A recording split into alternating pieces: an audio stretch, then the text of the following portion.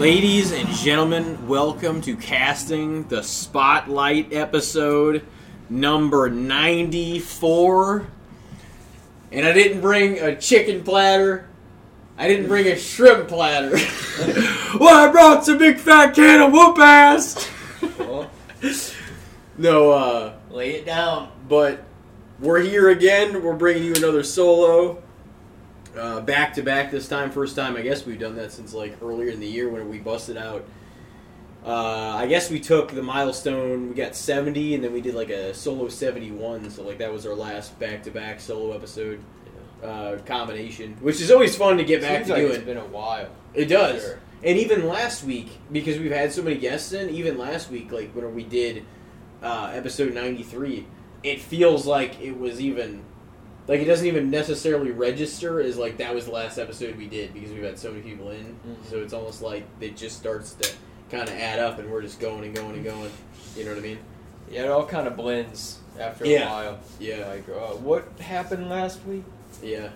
Well, and then whenever we promote him, like, we gotta, we're, like, we catch up with doing that and we're, like, you're constantly going over like the guests and like just you're constantly just promoting the episodes as they go on, so you're like it's it all starts to blend together, really. But hopefully everybody's doing well out there. We have been busting them out for you. Well, yeah, I've been staying on a very consistent pattern. I know. It's nice. Yeah, we've already shot. With this episode, it'll be like our 27th already of the year, and like last year's total was 33. And we felt pretty good about that. And that was a lot. Yeah, that was good. It was respectable. So, I mean, that just kind of speaks for the progress, because with this year, I mean, we literally shot, even if we skipped a week, and I think we did the first week of January, and that was it, we've shot 2 multiple times, like in a week, or a couple episodes, just to kind of keep them busting out. So in the eyes of like the people we're promoting to, it's like we constantly have the episodes coming out, even if the timeline isn't matched up with exactly when we shoot them and when we drop them. You know what I mean? Yeah. But they know we're on it. But that's kind of like, I guess some of this has been like impromptu decisions we've made anyway, but part of it also is fun because people don't necessarily know when we reach out to people, or they don't necessarily know to shoot the episodes and when we're going to drop them and stuff. So like we can constantly surprise people with guests because nobody knows what our plan, like what we do. You know what I mean? How we orchestrate like the scheduling and everything. Yeah. Yeah, it's wild how far we really came. I mean, the promotion. It's kind of funny to say, but the promotion almost feels like the hardest part sometimes. Mm-hmm. Like coming in and actually doing the episodes, like it takes the commitment of actually showing up and putting in the time to do it.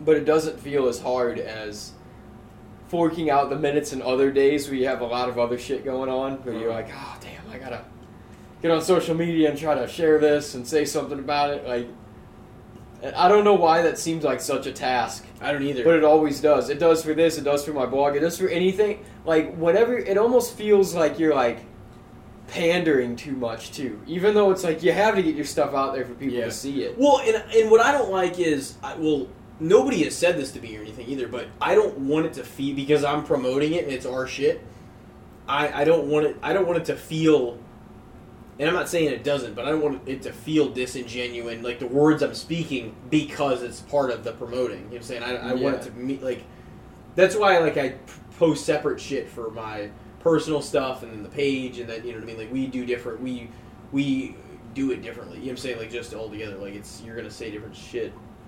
But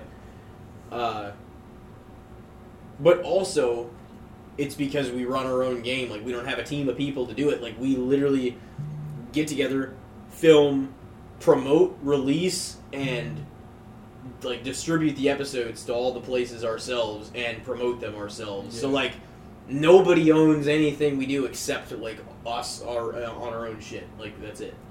You know what I mean? That's almost like a way. So it's like that people get burnt out faster sometimes, but it doesn't really feel. Because way with this because it's still laid back. Yeah, really. Well, and one a week is definitely consistent enough to keep people aware, but it isn't burning us out to the point. And even though sometimes it's like, oh man, we got to do all this shit for it. Because like even just like not comparing us to like a movie or whatever, but even the filming is only one part of it. Like you're saying, you gotta we edit them together. We just do our little bullshit for it, but then we promote them and everything else and. We want them to have their time before we're ready to release the next one, usually. Sometimes we got to drop certain ones like quickly or whatever, but the beauty of it is they're going to be out there regardless, and they're going to all be promoted. So like even if you don't get to it for a while, like it's still out there. Like you can watch it anytime you want or listen to it.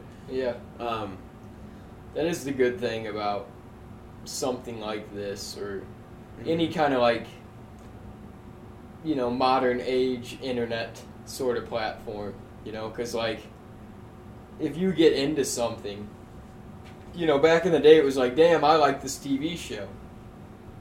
You either go buy the seasons on DVD or you wait for them to come on cable and you hope they're in order if they air them the same time slot like every night. Like I did that with a few shows back in the day, like with Adult Swim. I did that with like King of the Hill. You try to watch it in order and on like TV? Futurama. Like they would show like 2 episodes a night. And it would be like Season 2, Episode 2, and Season 2, Episode 3. And then the next night would be, Episode 4 and 5. So it just kind of... But it was like, that was the way you had to do shit. But now it's just like, if you get into a new podcast or a new show or something, you can just find it on streaming or like it on Spotify or something. And then you can just go back and look at the whole library immediately. Yeah. Everything's at your fingertips, on demand, just ready for, and that is something we take for granted too. That's why, like, certain, just stuff doesn't feel maybe as significant or a special event like it used to because there's just so much of it coming up all the time that it really takes something big to get over and really catch everybody's attention. You know what I mean? Because even going viral now, like everybody can get their moment, but like sometimes it only lasts a week and then it's over. Like people might remember it. Oh yeah, and that was big for a minute, but it might be prevalent as fuck nowadays. For a while, but then it's the next thing, and then they forget all about it. Like it really is 15 minutes of fame now more than like ever. It before. Is. That's true. That's true. Because like you might not even be that. You could be pretty damn famous to where you could walk out in public and people would be like, oh fuck, you're that guy from that meme or whatever. Mm-hmm. And like with a big chunk of the culture, but you could still be like irrelevant to another portion of the culture. You know what I mean? That's what's like nowadays people are quote unquote famous to some and nobody to others. More because everybody has their own audience. Yeah. So it's like you've got a degree of the people, but you might not have. It's very hard to reach like the masses. That's why everybody that was a somebody, for lack of better words, like celebrity wise or whatever, had a leg up whenever all this shit launched. Because I mean, you were already a known public figure. Like you had. I'm not saying they didn't earn it, but like they had a leg up in the sense that they're already known. So it's like you're gonna gain traction on social media and whatnot immediately, because you're already of cultural significance of some degree.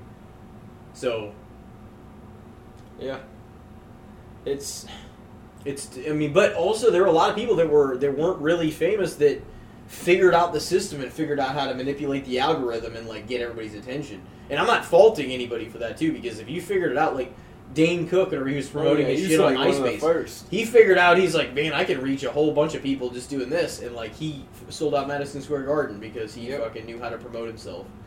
That's the thing though about now, because the internet has taken such a hold on society, where it's almost like people, like, and really anybody, if it's done right and they have something, anybody can get famous, but nobody can get like famous anymore. And you know what I mean? Yeah. And be like that guy or that girl. Even like if you're made reference to, it's going to be like, oh yeah, remember, like for that 15 minutes of fame, oh, remember this? They might remember it, but they haven't thought about you since.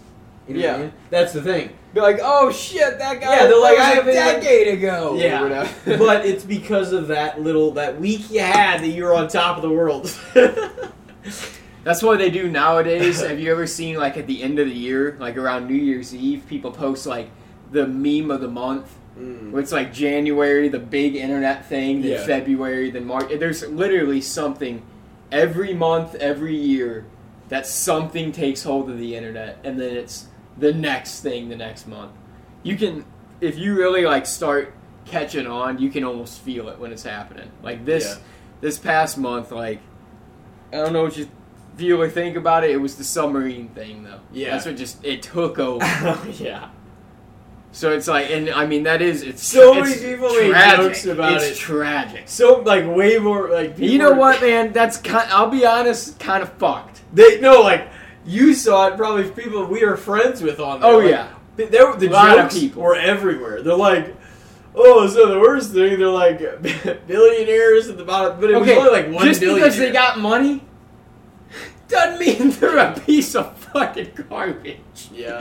You don't know them. That wasn't like a prominent individual that anybody knew. And the thing is like, apparently there was like one on there or whatever, and then there's like a father and a son, but it's like they had to have some money to pay for that trip. Oh, yeah. But it's like at the same time, people were like, that's how, like I said, it's kind of harsh. It sounds like a silly thing, but whenever I see just almost any post nowadays, and one of the top 3 reactions, maybe even the number 1 or 2, like, is the laugh react. It just tells me nobody's taking anything seriously anymore. They're just like, they're numb to so much shit.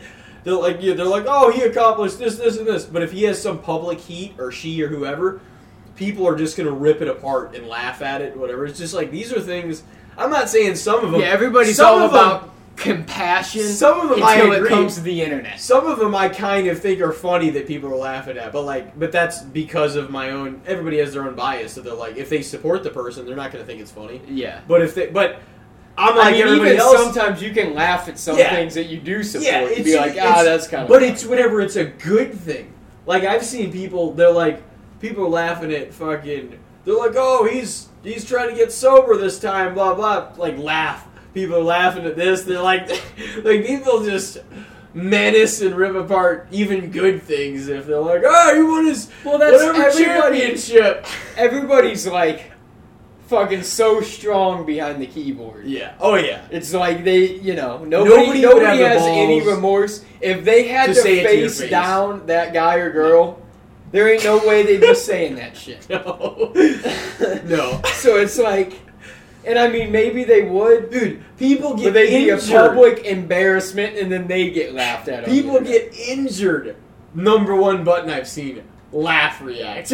On like... Well, that's been forever. Look at any, like, fail videos are one of the first things to get over online. It's the same reason America's Funniest Home Videos it was like largely Two Ninja. Falling off a deck and smoking their heads and shit. And people are like, oh, damn. Yeah. He got wrecked. So it's like, if it's not you, it's funny to laugh. But like, as soon as if a video surfaced of you tripping on something, getting a wedgie, fucking racking yourself on some branch somewhere, fucking, people are gonna laugh at it. Like, have you seen on Sling?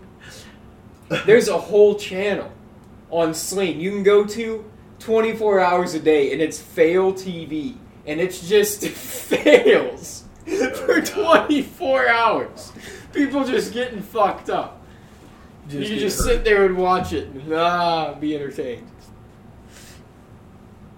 It's funny if it's not. They're ruthless. No, they're it's funny. And then it comes out. Nobody wants to go through people. Nobody has a heart anymore. Oh yeah.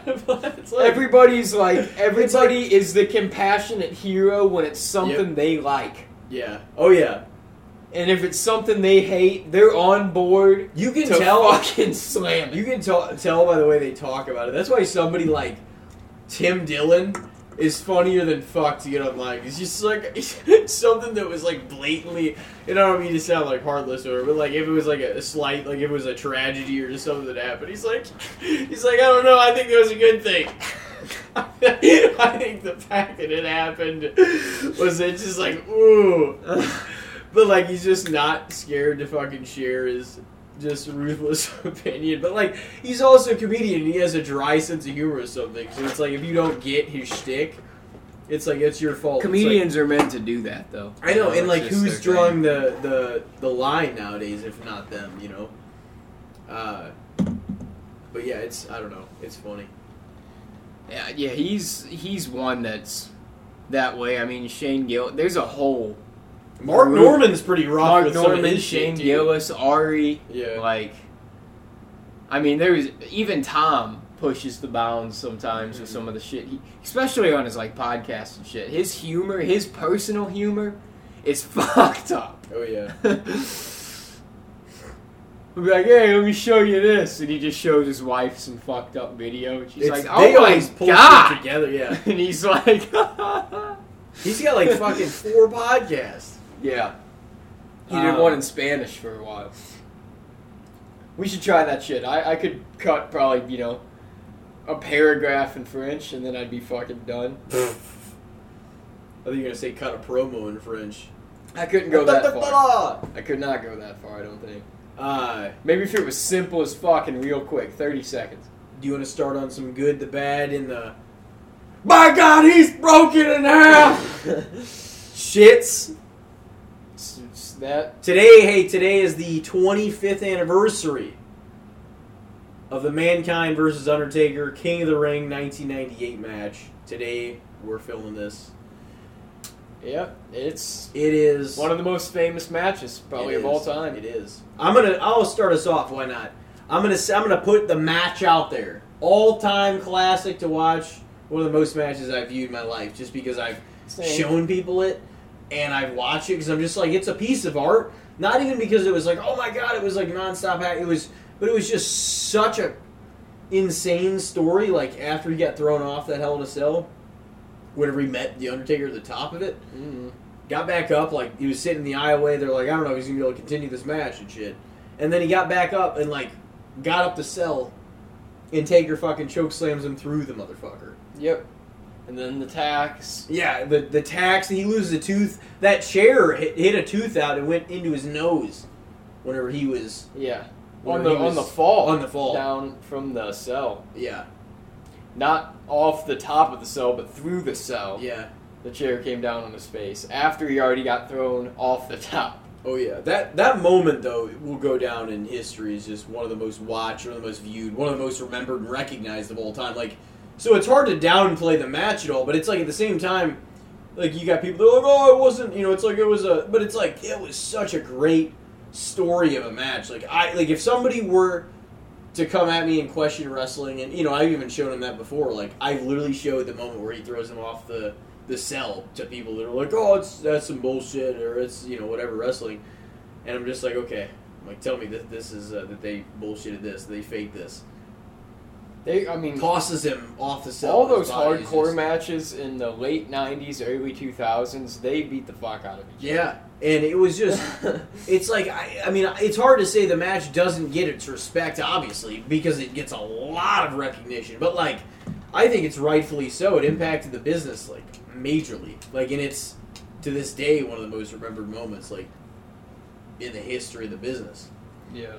And not to mention Mankind and Undertaker, like, and as great as the Undertaker was, it was also a story of just watching the brutal beating that Mankind could take. You're like, Jesus Christ! Yeah, it almost became more his match. Yeah, it kind of, even though Taker won, whipped But that was almost Mick Foley's forte. Like, yeah, it was. Matches where he really took a beat down almost go down in history more as his match than the person that was beating him down, because it was like this guy could just get the absolute hell beat out of him and just, he's back up, he's coming again. And you wanted to watch him. You're like, oh my god. Like, Taker just beat the shit out of him in that match. Like, it was no less than, like, 90-10 offense for Taker versus Mankind. Like, he beat the hell out of him. Bump, like, Mankind didn't really get a whole lot of offense in general. But, like, you watch the match, and it was still, like, a fucking masterpiece in its own right whenever you rewatch it. Even though it seemed like we're talking about it like it was lopsided, you watch it, and it was like a piece of art. It was just like, this was an insane piece of storytelling. It was a Mick Foley piece of art. It's what he's known for, is that, that hardcore, like, holy shit kind of style. Well, and the thing is, if it was just a normal cell, or if they had stayed inside the cell, or I'm not dissing matches that they've done that necessarily either, but, like, if they had done everything, if it was just, we wouldn't be talking about it unless it was this extreme and wild. People are still talking about it to this day. WWE's got specials running on it this week and shit for it being 25 years. Yeah, it's one of the most famous matches because a lot of that shit that happened in that match was like real shit. Yeah. Like, there were moments you couldn't fake. You take the bump or you didn't. Yeah. You know what I'm saying? Like, and he got the hell beat out of him.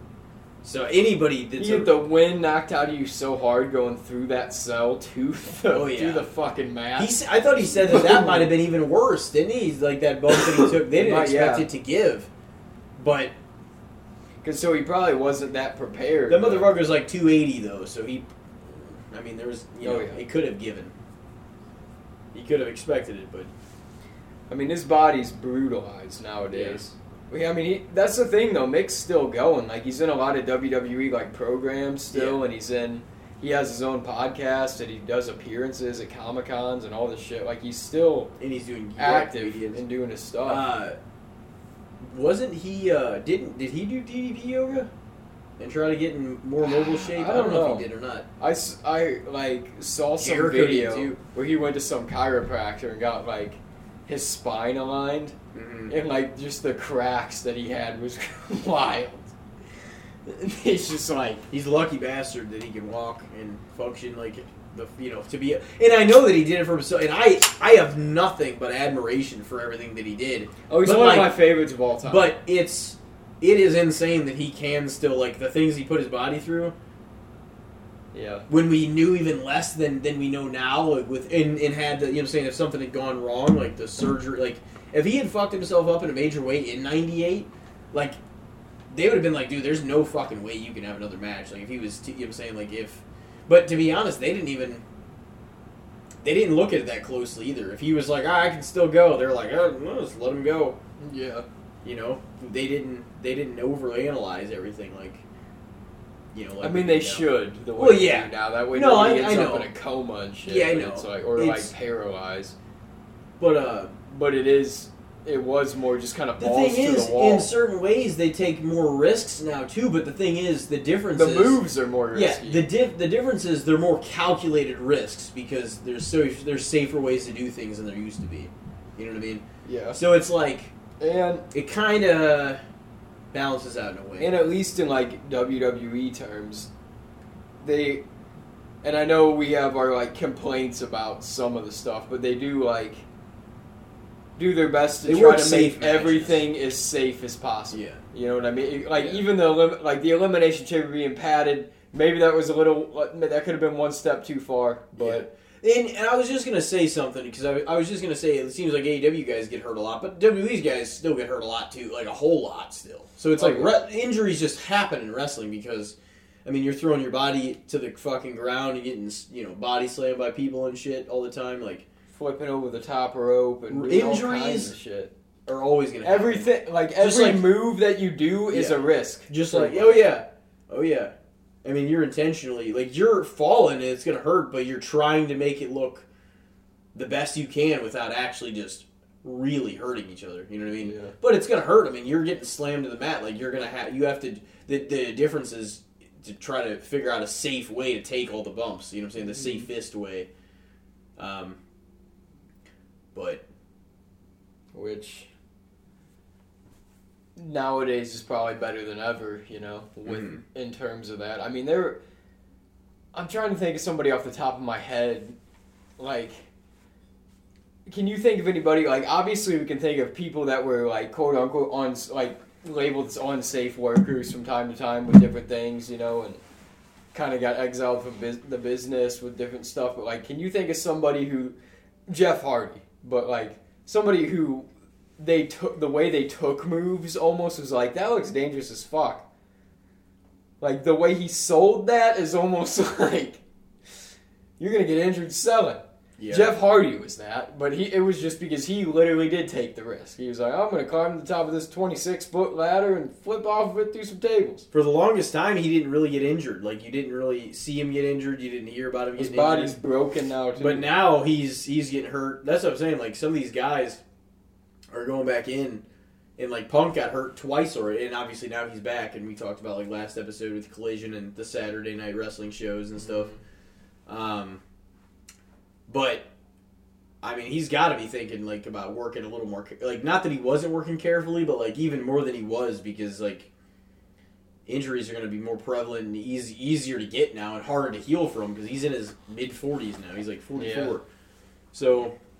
And he's expected to be at the forefront of their brand new Saturday Collision show. So you got to stay healthy. Because, like, he's already gone down extensively with, like, 2 different injuries. And he's only been back not even 2 years. Yep. So, like, what I said before, probably one of the recent episodes, it probably helped him in his body that he wasn't bumping for 7 years. But literally, as the reciprocal effect of that, you weren't bumping for 7 years. Your body's not used to it. So even if you feel better, your body might get more fucked up because it's not used to dealing with that day-to-day grind. So it's like, when you're in there for a while, like Cena, he was in there working all the time. It's like, he didn't really get injured because he figured out how to do all of his shit, still get his, you know what I'm saying? And like, he didn't get hurt because he worked a safe way, and he worked for a long time. Worked his way. Yeah. I mean, he got hurt a couple, of course, because he was there for 20 fucking years. His neck, tore his back. But, like we were saying, like, you're literally, it's not even, in sports in general, you can get really hurt, but like, in wrestling, you're intentionally putting yourself in harm's way, like, and things are gonna go wrong from time to time. Oh, yeah.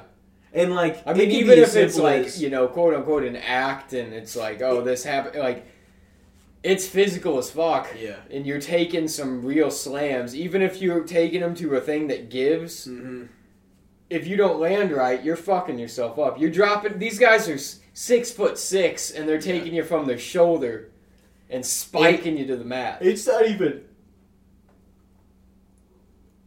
It's not even always like moves and shit that go wrong, or just whatever, that people, you know, get hurt and different stuff happens.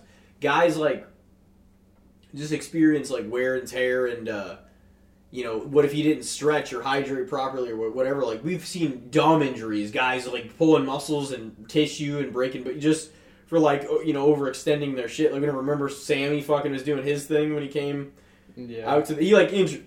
He like tore some tissue or whatever, just throwing his arms up and doing shit. Like, if your shit, if you don't like, you know, you got to nurture your body. They got to really stretch before they get in the ring a lot of the time. Yeah, you got to really nurture your body to do it. And people think because if it's a predetermined outcome, it's a walk in the park. It's like, you would be gassed, man. Most of the regular people, I'm not trying to shit on like everybody, but like, as a regular person, you'd be gassed in like 5 fucking minutes being in there in the ring in front of a whole audience. Like, it's going to take a lot out of you. So like, for you to act like just because it's predetermined, it's a piece of cake, like, that's so misrepresentative of wrestling, it's ridiculous.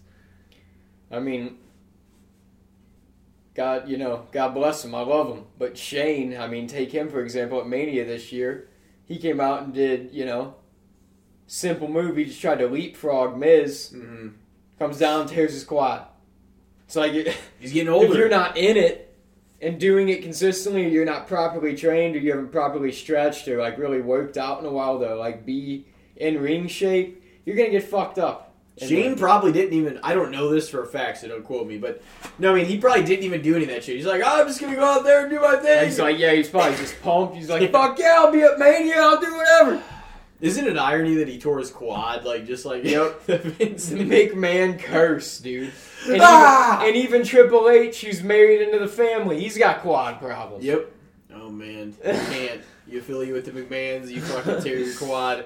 That's why Stephanie hardly ever worked. Yeah, she's like, I ain't fucking doing this shit. Had like 4 matches or something. I don't know how many she had. She had more than that probably. But she got her ass whipped by her dad in one of the cringiest storylines of all time. gee, I can't even remember that. Ruthless Aggression era Vince was honestly the most like diabolical, despicable, evil Vince of any of them. Because like, well, the Attitude Era one, he was rough, but he was kind of like an asshole. Like in that, he was just a prick boss in the Attitude Era. In Ruthless Aggression, he was like a scummy, pervy, conniving asshole. Like, he's like, I'm gonna kill it. I'm gonna kill what I created. I'm gonna kill it! Mania 22, he's like praying, he's like, God, tonight, I'm gonna send your favorite wrestler like, straight to hell. Dude, the fucking Spirit Squad. Just... And I know it might be an underrated or an overrated opinion, depending on who you are. My mind, Mania 22, Mania 23... 2 of my favorite WrestleManias. Yeah. I love those Manias. They were good. I mean, like, there are some Manias that I think there were more, the cards were better overall. But there was, like, I know there was several, like, bangers from both of those Manias. Oh, see, yeah. like, what I would say for the 22 one was that was probably... I'm not saying it sucked. I'm not saying it sucked. But the Money in the Bank was probably one of the more lackluster in the Mania run of Money in the Banks. Because it had, like, people that were not going to win. Like, it had Bobby Lashley at the time, who I like, but he was 06 Bobby Lashley. Like, Finley, Ric Flair. It's like, none of those guys are going to win this fucking ladder match. Yeah. Like, I mean, Shelton did some cool-ass shit. Matt Hardy was in it, Shelton, and, like, somebody else. In RVD won. Yeah, which was obviously the best pick for it. But, like... You know, there was some, but then there was some really good, like the Ray story, the Shawn versus Vince match. Honestly, was tremendous. I thought Cena and Triple H, great match. I really did. The entrances, fire, the crowd was electric as fuck. Yeah. I almost felt like, and it's wild, I almost prefer the Cena and Triple H match to the Cena and Shawn match. I don't. And it's wild to say, but it's like... But I prefer the Cena... It felt more like an electric environment. And it was almost like Cena's like for real cemented moment that he was like, all right, this is the guy. Regardless if you're gonna cheer him or boo him, he fucking beat Triple H in the main event of WrestleMania. And it was cool though because that further cemented where he beat Shawn because it was another main event player who had been to the big stage and like that was a great match too. He gained a lot of credibility, and I would say that I would strongly prefer their Raw match over their Mania match. It was, I mean, I'm not shitting on the Mania match. It was good. Their Raw match was one of the best Raw matches of all time. Great. Their Raw match maybe my favorite was Raw match. Fantastic. And they're like literally my like 1A and 1B. So it's like him fucking like Shawn coming off the top rope doing his like flip around and then coming back, Cena going for the FU, which it was known as at the time. Shawn reversing it, coming back, super kicking him, sweet chin music, falling on him to end it. Pinning him, and then ending was fucking a piece of art. That was perfect. That ending, you know, Shawn was probably like, "Oh no, I got an idea. We'll do this," and you know, so it like didn't even make because it looked like even in beating Cena on Raw, it preserved Cena's credibility even after their Mania match because you gave Shawn a win, but it was a non-title match. But and they went for damn near an hour. But Shawn falling on him, like it literally looked like he gave it everything he had. And he fucking fell on him, and Shawn won the match. It was just like, damn. It was kind of reminiscent of their Backlash 07, but it was Shawn super kicked Cena, and he landed on Edge, and then Shawn couldn't make it to break up the cover because he was just down. It was Cena got the win. It was so good, and I would think maybe like Shawn probably called that. You know what I mean? Like, to be honest. Yeah. Once again, this is speculation. I don't know that for a fact, but like, no, Shawn, he was an artist in the ring. Cena was also it was 07 Cena, so like, I mean, Cena, he was experienced, but he wasn't in ring capable for sure, and he had the mind for the business by that point. He knew what to do, what not to do, and like how to work. But I'm sure Shawn knew. Yeah, but Shawn was an artist. I'm sure Shawn knew what was going to make him look the best he possibly could. Yeah. So I think I heard, I don't know if it was true or not, but I heard like speculation that there was some part in their Mania 23 match that they missed, or that Cena messed up or something, that Shawn was like wanting to do and sell for the match, like to make it, a bigger thing, and it didn't happen. And then, like, after the match, he was actually kind of grumbly and, like, upset about it. Shawn? Yeah, so when Cena went to shake his hand after the match outside the ring, because Shawn was actually leaving. Yeah. So Cena, like, followed him up the ramp, like, pulled him around to shake his hand, and Shawn was just like, no. Damn. And, like, left. That wasn't even planned. That Shawn was supposed to shake his hand in the ring, and he was just like... It kind of looked like something was... But I think that Raw match kind of made up for it in a way, because it was like... Yeah.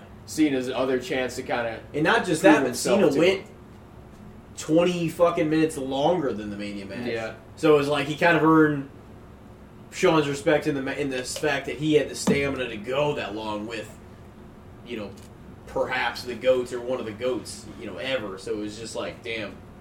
Because, like, that was live Raw. Yeah. They had to push other shit the next week. 40 to 45 minutes.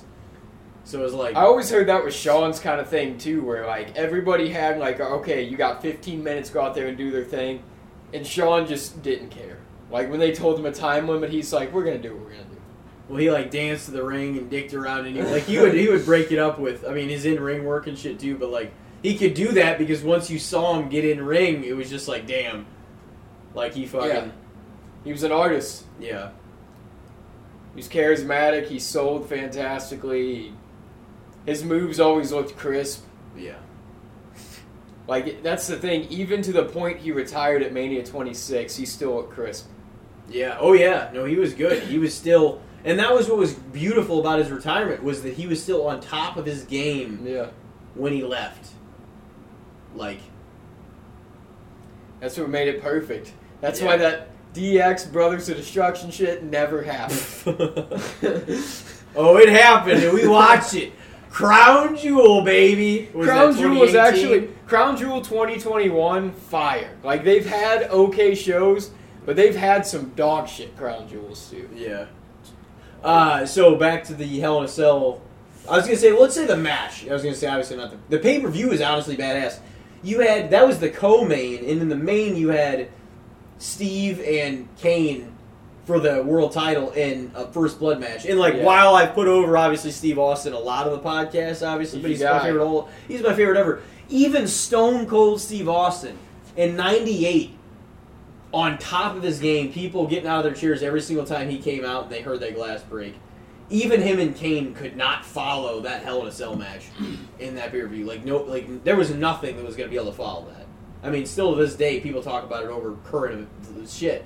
You know what I mean? It's, but it was so like, and that's why I think at least they made the call, because Kane was tied into it anyway with Undertaker being his brother, and they would still had a reminiscent storyline going on with that, and Stone Cold and Mankind had their history a little bit too, but I think that's also why in the First Blood match they brought back out Mankind and Taker, because then even though you saw their match, what they did, at least they brought their... It's like, how is this guy walking, let alone getting involved in this shit? Well, they brought him back out to kind of make it, to keep the interest of everybody feeling like, okay, well, these guys, he may be still a spotlight, but you're getting to see him again in the world title picture match. So it's kind of... And then, of course, Steve doesn't lose clean anyway. Taker hits him in the fucking head with the steel chair. Steve gets busted open. So... Kane didn't even bust him open, and Steve lost the belt. That was one of those matches too, where Kane was like head to toe covered. Yeah, even his face with the mask. Because he had one of the arms. How is he gonna lose? He had one of the arms because people were like, "Oh man, is he gonna take the mask off? Is he gonna rip the?" But then it was still years and years before he took the mask. It was still 5 years before he took the mask off. Probably about exactly, because it was June that year of 2003, and it was June the Hell in a Cell match. But no, I mean, one of my favorite all-time matches to this day. If I wanted to, I don't even know if I would use the word impress, but I mean maybe. But if I wanted to show somebody like what the heart and soul of like professional wrestling, like what things can be, and like just what they go through, and like the sacrifice they put their bodies in line for. Like I always said, I was like, I would maybe show them one of the TLC matches, so much, or one of the TLC matches, or like, a Hell in a Cell match, just for somebody that might not be a wrestling fan. That's just like you want to show them. Oh man, you gotta watch this. This shit's wild. Oh yeah. And you show them that stuff, and they'll be like, "What?" Like, because those are real bumps. Like, there's not strings attached to people. Like, they're taking these Triple H bumps. and Taker put on some just brutal ass shit in the early 2000s too, in the late 90s. Like that era, it was just like some of the shit that people were doing in some of their matches. It was like, my God. Oh yeah. Like I recently watched, not to even get us off topic again, but the Triple H and Stone Cold 3 Stages of Hell from like No Way Out 2001. That match is so damn good, and it's so like brutal. They beat the fuck out of each other for like 45 minutes. So, like, didn't Steve like win the singles match, but then he won the first match and then he lost the second two? But it was awesome because like he hit Triple H with a lead pipe as Triple H hit him with a sledgehammer. And Triple H fell on him, and that was like how he won. So it was the singles match. What was the second stage? I think it was just a street fight, or like. And then was it? And then a steel cage. Oh, a steel cage. They were so fucking brutalized by the end of the street fight that you were like, oh my God, we got another one. I think it's cool whenever, because eventually they introduced Chamber, which I like a lot. Same as Hell in a Cell. I love the Hell in a Cell. The Hell in a Cell's maybe my favorite stipulation. Eventually, the steel cage kind of got overshadowed, so it's fun to see it now and then, like portrayed like it's a huge thing. They're like, oh, they're gonna settle in the steel cage because you're like, man, they could get each other bloody as fuck and like make this like a real thing, you know what I'm saying? Like a real, like, definitive ending or whatever, or like just a steel cage. Like, I love them still building it like it's a big deal, because now we've seen a lot of other excessive stipulations and shit, which they're cool, but a steel cage should still be preserved as its own, lock them inside and just have them skin the fuck out of each other and within a cage, you can't leave, like, unless, like, you win. Part of me thinks that exiting the steel cage should be the only way to win, you know what I mean? Going out the top, Yeah, because, like, how is it? Yeah, pinning almost feels like it's like, well, it's just a regular match, but you're locked in there. Yeah. And they only made the fucking door opening for the fat guys and shit. Oh, you can go out the door. It's like, don't put King Kong Bundy in a fucking steel cage match. Well, they did that with all those guys. Big Show they put in there, and Show's capable of climbing it, though. Maybe. If it's a normal chain link, not reinforced fence, he's fucked. Maybe, yeah. That dude's like, he was like 400, he was over 500 pounds at his peak. There was probably a really good, maybe even underrated Hell in a Cell match. Was DX versus the McMahons and Big Show. Oh, that was fantastic. That was a great Hell in a Cell match. That was a fantastic match. They beat that show was out of each other. That was Cena and Edge was the Cena and Edge TLC match. That was a great show. And that match. It was like Morrison, Carlito, and like Shelton Benjamin in like a triple threat for the IC belt or something like that too. And they're all like that's Unforgiven 06. Yeah, was a fire. And that was like what the other thing was, that was like strictly a Raw pay-per-view too. Yeah, it was like that was in that era, like 05, 06, 07. I think they did that. Yeah, that they did exclusive. It probably they started doing them together again in like early 08. Yeah. But they always did the big four together. You had to. Yeah. Survivor Series, you have to do that. WrestleMania, you have to do that. Yeah, you gotta load the card up. Royal Rumble, you have Yeah. to because everybody's involved in the Yeah. Rumble. Yeah. And SummerSlam's just It's gonna another feel big bigger show. if everybody's there, yeah. So yeah, what do you think? What do you think? The match. Man, it's hard because it's definitely not underrated. It's one of the biggest matches in Yeah. wrestling history. Yeah. And, like, in a way, I could see the argument for overrated. And not because it's not a fantastic match, but because, like, Mick Foley and Undertaker both had so many legendary matches that it's like, Mm-hmm. that match, I mean, it wasn't that long. There wasn't really that many wrestling moves. It was just brutality. I mean, but also the stipulation made it to where you knew it was gonna be a lot. It wasn't gonna be like the best worked match. It was gonna yeah, be more it was, like a it was just brutality. yeah. You could tell that when they started on the top. Oh, he's going up. He's fighting back. He's fighting back. But I'd say fair, just because, Yeah. like, I think it deserves all the it respect also it gets. brings intrigue to people that aren't even wrestling fans. It does, yeah. Which is, I mean, that says something in itself, because that's kind of cool. You know, people Mhm. kind of like, I've showed people that video. They if were people like, aren't into wrestling, a lot of times they kind of bash it. Or they're just kind of like, fuck that dumb shit. You know, especially if they're a damn MMA fan. And I'm not even shitting on all MMA fans, Mhm. but they feel like their shit's the best. They're like, oh, it's real. They're in there, they're beating each other up. That WWE shit, it's dumb shit. It's like, man, you know what? Your shit might not be real either. That shit could be fixed. Any combat sports could be easily fixed, man. And I'm not saying UFC is. I know that's a fucking blanketed statement to make, but it's like, to just look at pro wrestling as a whole and label it as like fake is like, Mhm. that's not the case. They're going in there, they're taking risks, they're beating the fuck out of themselves. And that was a perfect example of that. So, yeah. Oh yeah.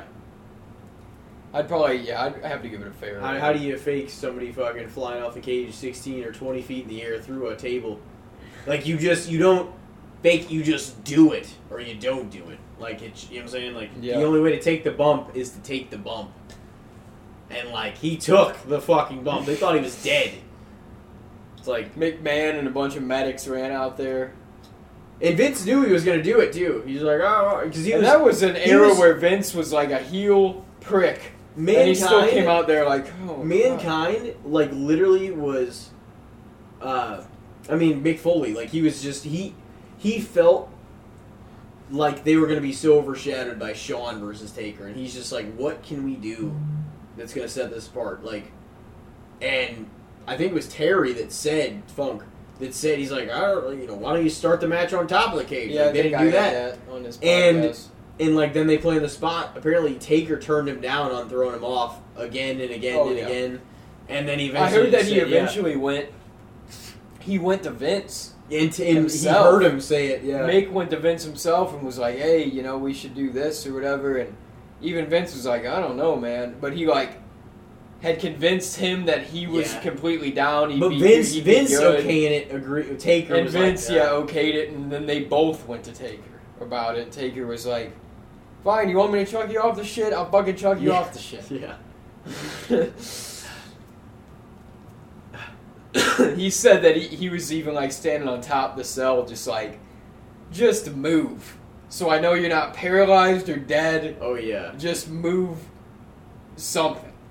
And then they started raising it with him still on top. Like, Yeah. legitimately. It's just like, at a certain point, he was probably like fucking, I don't know how many feet in the air. It's just like, dude, I'm still up here, man. Mick Foley too even said they were wheeling him out on a stretcher, and he's like, you know, that was legitimate. They were that worried, Oh, yeah. and he's like, and the crowd chanting Undertaker, you know, and he's like, and in my head I'm just sitting there all fucked up, hurt, and I'm just like, man, Yeah. maybe you guys are cheering for the wrong guy right now. He's like, and I love Undertaker, but I'm like, look at what I'm doing. Oh, yeah. Well, and that's why he turned down getting on the stretcher at the end of the match, too. He's like, I was on a stretcher earlier, right? And they're like, yeah. And they're like, he's like, nah. He's like, I'm not going on a stretcher 2 times in one night. So he walked off, and I'm like, that was awesome. It was such a good even the in between moments, everything that they did like made that match what it was, like the masterpiece that it was.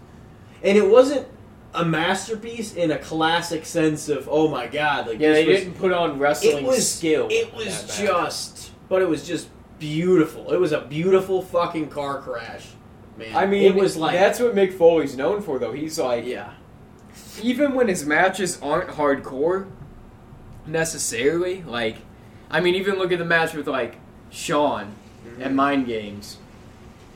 That match was just a normal match, and he still like he took a suplex from the ring to the exposed concrete on the ground. It's like he still found ways to just take rough ass those spots. are cool. I love when they do stuff like that and like just calculated like the psychology of it. So like, oh, let's pull the mat up, bounce you off that, because it's like to the wrestling person's like logic. They're like, oh fuck, like the exposed concrete. Yeah. Just thinking of things like that to do are cool. But that was the innovation, and even in '96, like that was one of Shawn's title defenses after. Yeah. But he lost the belt to Sid for a minute, but then gained it like right back the next pay per view. But they do that often though. If somebody wins the belt at Mania, like then they pull the belt off him, not to like Steve, and then he got it right back from Kane the next night or whatever. They do that often. I feel like to. Once they stick with somebody to kind of show, okay, like we pull it off him, are they still going to be behind him, or he, gets it back, or is it still going to get some credibility because he loses it and just is able to get back, get the belt back immediately. Just like it's all about the wrestler too, and how good they're able to sell their redemption story. What do you got topic wise? Well, we can stick on the wrestling. Oh yeah, we're on it. We might as well. What's your take on legends putting over young new talent? And I'm like, it's obviously best for business, not to quote, Johnny Laurinaitis, but like, it's what needs to be done to establish guys. Like, oh fuck, they got to win over Cena, they got to win over, well, that's they got to win over Shawn, they got to win over Stone Cold, all these things. But it's like, after a while, when you like grow up with these guys or like certain talents too, you don't want to see them come back just to lose every time. You're like, let me get that vibe, let me get that feeling again. Like, oh fuck yeah, they got to win at SummerSlam or whatever. You know, that's what was cool about Goldberg's return and like different guys like that, is at least they picked up some wins. Or like Ray, for example. Ray, one of my favorite of all time. I'm sick of seeing him lose on weekly SmackDowns. Yeah. I don't want to see it every week. Like, I get putting over young talent, but make it matter. Yeah. Don't just, like, put him up against some fucking new guy that just debuted a month ago on a random-ass SmackDown and have him take a meaningless loss. It's make it a credible, You're just, like, trying to discredit this person's legacy they created before all the shit.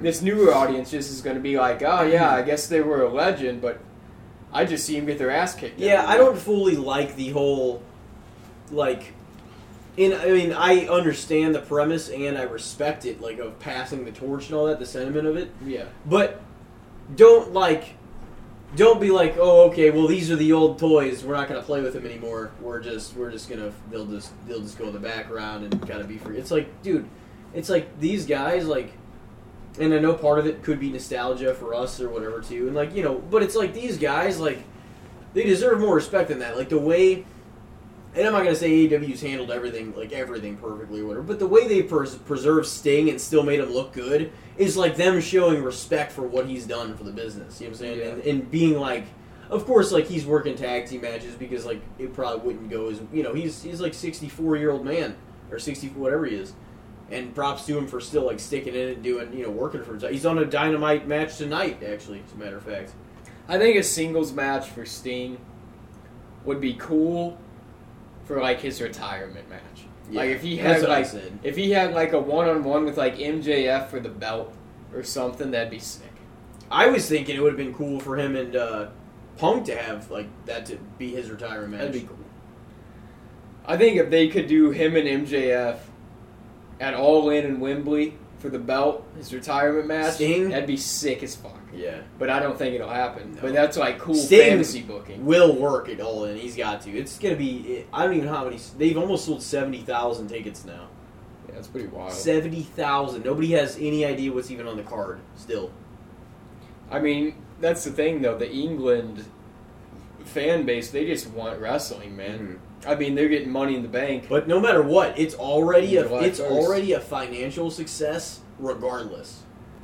Which they need. And I'm not like trying to shit on them, but it's like, man, it was a tough year for AEW. So it's like, Well, if they're gonna stay established as like the company they are, and I mean Punk, Punk is a great talent to have on your roster, but also with and I'm not taking sides either way, but like with just all the shit that's happened in WWE and now in AEW, and just it seems like it follows them toxicity, to where it's just like even him. He's not as over as he was when he debuted in AEW. You know, like he's getting a fair amount of boos now outside of Chicago. Like there's some people that are like, okay, and I mean I do get it at times too, because Punk has put on some bangers of matches, but Punk's always been known more for his mic work than his matches. So it's like, and he's legend status at this point too, so he can almost get away with that. But to a point, like if you're gonna kind of run Collision on, this is CM Punk's show, he's got to put on some stellar matches too, you know, and the crowd's got to feel him, whether it's one way or another. Like with John Cena, it was always everybody had a reaction. Everybody was on their feet when his music hit. That's you why cheered him when you booed him. You were on your feet. With Punk, it's got to be the same way. Like, yeah, he's got people that are going to love him more than they ever loved him before now because they know he's getting some heat, and there's going to be some people that are going to boo him because of the shit that's happened in recent history. And that's one of those things like that that's why I think that he built, for sure, whenever he came back at the first Collision just a week or two ago, that's why he built that in, and he's just like, you can cheer me, you can boo, like, because he knew that was coming anyway. He knew, like, it was going to be a more diverse. Do you agree with Jim Cornette? Did you hear the shit he said with Punk? He's like, and I could see, especially now with all the controversy and the turmoil backstage, like, he said something like he's going to run up his contract in AEW, he's not going to re-sign. He'll sign like a year or two with WWE. He'll do part-time work, and he'll be back with his friends, and he'll have his retirement send-off there. I've heard him talk about that, but I don't know. And I mean, it really depends on how this next chapter in AEW goes. I don't think he would really want to be utilized in a way that was going to make him unhappy in WWE, though, either. Like, it's CM Punk. He's always unhappy. But I just don't think he would want to do it for anything less than the main event of WrestleMania like he always wanted to. You know what I mean? And the thing is, this is already a 44-year-old Punk. So, I mean, legends don't typically go in the main event of Mania. You know, unless it is the retirement match. And even then, rarely. It's Shawn Michaels is the only one I can think of where it was it's his send-off. He's going to go be in the main event. Well, and what's the credible match with CM Punk? Like, is it Roman? Who would he face? Who is it? Because I don't Bring know. back Hulk Hogan, brother. I don't know. I don't know if he would do it unless there was a guaranteed thing that he would. And I don't know. I think because he's still involved in wrestling now, the door is definitely more open than it was, several years ago when he was still out of the business. Yeah. But because you would think at the end of the day he wants his career to be preserved and like actually respected and everything else, he'd like to complete it the right way. But I don't know, the bad blood there. I could still see him just being like, no, I want to be part of this company, and then just call it a day and avoid WWE. I don't know. Even then, I mean, he might eventually, maybe not for matches, but he'd eventually get inducted, or they do something, whatever for him. I'm sure he'd eventually get back in contact with them, but yeah. There's no telling, honestly. It's unwritten so far, and the story of CM Punk and all that shit. Regardless of what anybody feels, it's been interesting. It's kept everybody's infatuation since all that shit happened, and it's kind of crazy because you're just like everybody was so hyped about him just coming back, and then some of the matches he was having with MJF and the feuds and shit. That like dog collar match was so fun. It was, and that all of a sudden, whenever this whole post-media scrum thing happens, it's like this is like now there's something all over again in the limelight having to do with CM Punk that is talked about endlessly. So it's just like he found another way. There's another way that he just stole the spotlight for however the fuck many months. Many. After, being just on a 7-year disappearance hiatus. Yeah. Much. But it just, I don't know. We don't have to get into all that. He's just a controversial figure. He is. That's just what he is. But that's why he's honestly got to embrace the Cena effect of either getting cheered and booed at the same time, or he's got to be who he is. And the thing is, if it starts to be... that's one of the things, honestly, that I loved about Cena, too, was, I grew to love that, hearing the music, hitting the reaction, oh fuck, because it was one of the loudest reactions of the night, every time, regardless, because and you have to really be true to yourself and your character and really stick by that shit to stick with it through the cheers and the boos. It's just I'm gonna keep being me, keep being this, you know. The thing is about it is. Some of the stuff he said was slightly heelish, even though he was being very upfront about the way he was when Punk came back in Collision. Yeah. But he's got the ability to lean into it if he needs to be heel. So even if he gets an obvious overly boo and cheer, he can they can always flip the switch and just be fuck, he might start to get cheered again if he leans into being a heel. You know what I mean? Yeah. That's the irony in it. Because that's how it goes. Always. The people love him, because you have more freedom and you can be more entertaining in a lot of ways. We're it's just the fact, baby faces or just even faces in general have to sort of draw within the lines way more. They just have to because that's just the way it works. Yeah, it's tougher. You know, it's tougher to be a baby. It's harder to be interesting. That's why I always think with Cody Rhodes, I'm man. I like Cody a lot. I'm glad the crowd is behind him. Mm-hmm. But it's also a surprise to me. Because I'm dude, in 2023, it's hard. He's It helps that he's one of the truest baby faces in WWE. Oh, yeah. Through and through. There's not really many of them at all. So it's just kind of him getting the reaction he's getting, it's that's pretty wild. But I'm wondering if it is sustainable. If it can just continue to last. Or if the crowd's eventually going to be all it's going to take is an opponent they want more than him. You know? A lot of people expected him to have his day versus Roman this year. And what was your original... the Legends putting over new young talent. It's tough because, like I said, if it's done right, it can be really meaningful and cool. Yeah. And great, and it can really cement somebody and be a great part of a story. It's a natural, but man, sometimes, like I said, with Rey Mysterio and guys like that, where it's just they're there on a consistent basis still, and they're just losing on weekly shows to these young guys. It's man, I would never do it the way they do it whenever they try to dissolve the credibility by. It's I get it if you're acting like they're no longer in their prime, but you gotta have respect for what some of these even tag teams or when they brought the Dudleys back and then they got their asses whooped so many times.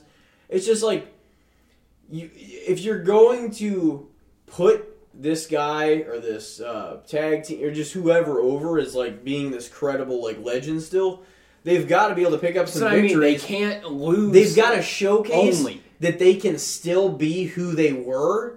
In order for you to believe it, you know what I mean? Yeah. Because what does it mean getting a victory over whoever if he loses every fucking time? You know what I mean? It's just and I'm not saying it makes him nothing, but if Cena gets beat every fucking. It's just that's like, what's kind of annoying me, dude. Cena's But- like one of my favorites of all time. Yeah. I grew up He on hasn't him, and I had remember a singles that Cena. victory in WWE since like 2018. That's what's wild. It's like, A man, singles victory. you gotta have him win sometimes when he comes know. back. He can't just have a big comeback where it's like, oh fuck, Cena's back, and then just have him lose at the next pay-per-view and then he disappears again. It's like, Yeah. it'll lose significance, man. And he had a legacy on par with Hogan, Stone Cold, Rock, like Yeah. those guys. You can't just have a person on that par come back and lose every time. Mm-hmm.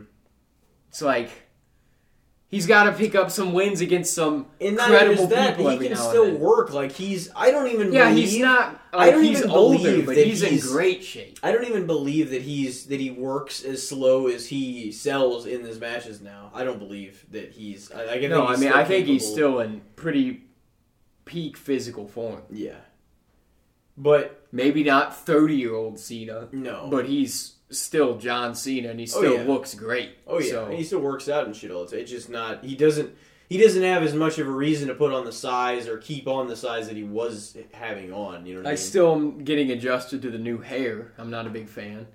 But besides that, See, when it's like what you said, I mean, when it's done right, here's the thing: it's a natural, organic part of the business. But there's a way you can layer it to where like you're keeping legend credibility and putting over the young guys and establishing them at the same time. Yeah. You know what I mean? There's a way to layer it to where it's just kind of like it's your time now, kid. Like like for instance, they can even come back and win most of the time. That way, whenever they yeah. take a loss to a young talent, it's like, oh damn, And they beat this guy. it puts that person over because they're like, this is the this is the person that went over him and shit. But it's an organic part of the business, and it always, you know what I'm saying, it always needs to happen to help out the next generation, and shit like that too. I'm not saying every single like there's different characters like you mess with differently, I guess, but it's just I don't know. You've got to respect. It takes away Yeah, I don't think they should the lose significance. Like that picture that Austin Theory posted a while back. I don't even know if you saw it, but it was like him like holding the belt up over like Cena, Ray, and Edge. And it was like I don't even remember the caption on it, but it was something along the lines of like, these are the legends to you, but they're just another victim to me, or something, or something along those lines. But it doesn't even feel as impressive. Because it's like, yeah, because those guys come back and they make them lose constantly. Mm-hmm. Yeah, So I think they deserve more respect. Like, I don't know. I think there's just a way to do it. There's a way to do it to preserve their credibility. You know what I'm saying? And like they don't have. It's clearly at a certain point. It's clearly not their time anymore. If they're, you know what I'm saying, at a certain age and like it's a young person. Yeah, they're not gonna win the world title. No, and like it's not gonna go on a run more than like unless they're really like unless you're like, okay, this is their last thing. This is whatever. But Yeah. most of the time, like they're not. That's not what they're there for anyway. At a certain point, like guys, we're not like. They understand the business. They understand that, but certain times they just want to stick in there to like this is what they always did. So they're like they want to show respect and pave the way for the next generation. But I don't think it's they're sticking in there to work with the newer, younger talent. But that doesn't mean giving them the victory over them immediately. Yeah, and that's the thing. That's like actually the point. I'm glad you said that because that was the point I was gonna say before I just talked over myself and didn't remember. But I think sometimes it's good because that you don't have to do. I'm not saying do it the same way every time, and you shouldn't. But like, it's great whenever like one of the newer ones or like somebody calls out a legend or whatever. They're like, "I will whoop your ass," and then like the legend or whoever shows like they can still fucking whoop their ass like still like to this day like years later just whatever like that they've still got it and like that so it's just like damn because then that keeps the storyline going. It's just because the newer talent or whoever is just like I don't believe that you're that person anymore kind of thing, and like it just keeps it going. But it's just like whenever you come out the gate with like the legend still cementing their status and being like, no, I fucking won the match. I told you I was going to win. Like, you're not going to be at my level. And then if they do get the respect and they do go over that, like, you know, it's fun to like do it like that. Which is why like the no pun intended, the theory behind the Cena Austin Theory match, like just about, oh man, what if Cena wins and then he gets a rematch or whatever? It would have been cool, but it's just like it didn't feel built up or invested in enough for him to just lose like that, and then for you to, for more importantly, and not then that Cena he was not on the show at all. Not that Cena couldn't lose. It felt like it was just like that because it seemed like it was that easy for him to beat him. It's just like, really? He started the show. Yeah, it's and just they like, had a 10-minute, 15-minute match, whatever. It wasn't that long of a match. It was probably like 10, 12 minutes. And then it was just, oh, there it is. He beat him. Cena's not to be seen till he comes back again. I don't know. The significance of it was just kind of like, if he's going to beat John Cena at WrestleMania in a title match, make it feel like it matters. Yeah. Like, and I get Cena's a busy guy too. It's not like he can just be there every week to do shit, but like, you can build that.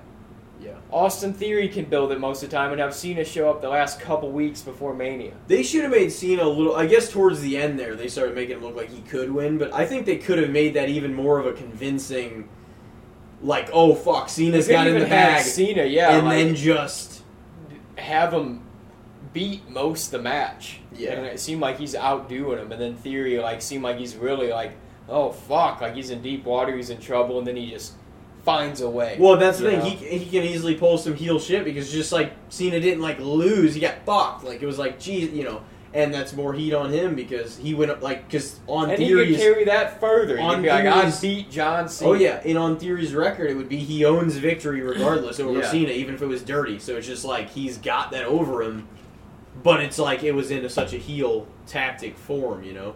Yeah. I'm gonna say just to cap it, I'm gonna say. I think it's fair whenever it's done right. I mean, I don't like it whenever it's undersold and underdeveloped. You know what I'm saying? If somebody doesn't feel necessary. And not that... Here's the thing. I think he could have felt more ready and more right to get that victory over Cena if they had just put a little more investment in that storyline. You know what I'm saying? Like, before, like, they did. I wasn't watching every single clip and every single week. Like, I probably should have, whatever, but to really grasp it. But... I feel like it should have been led up to for a while, and like maybe they should have gone longer. Maybe they shouldn't have let off the show either. You know what I'm saying? I don't know. Yeah, that's what I was thinking too. I didn't know if Cena was like, I got some shit I got to be at 9 p.m.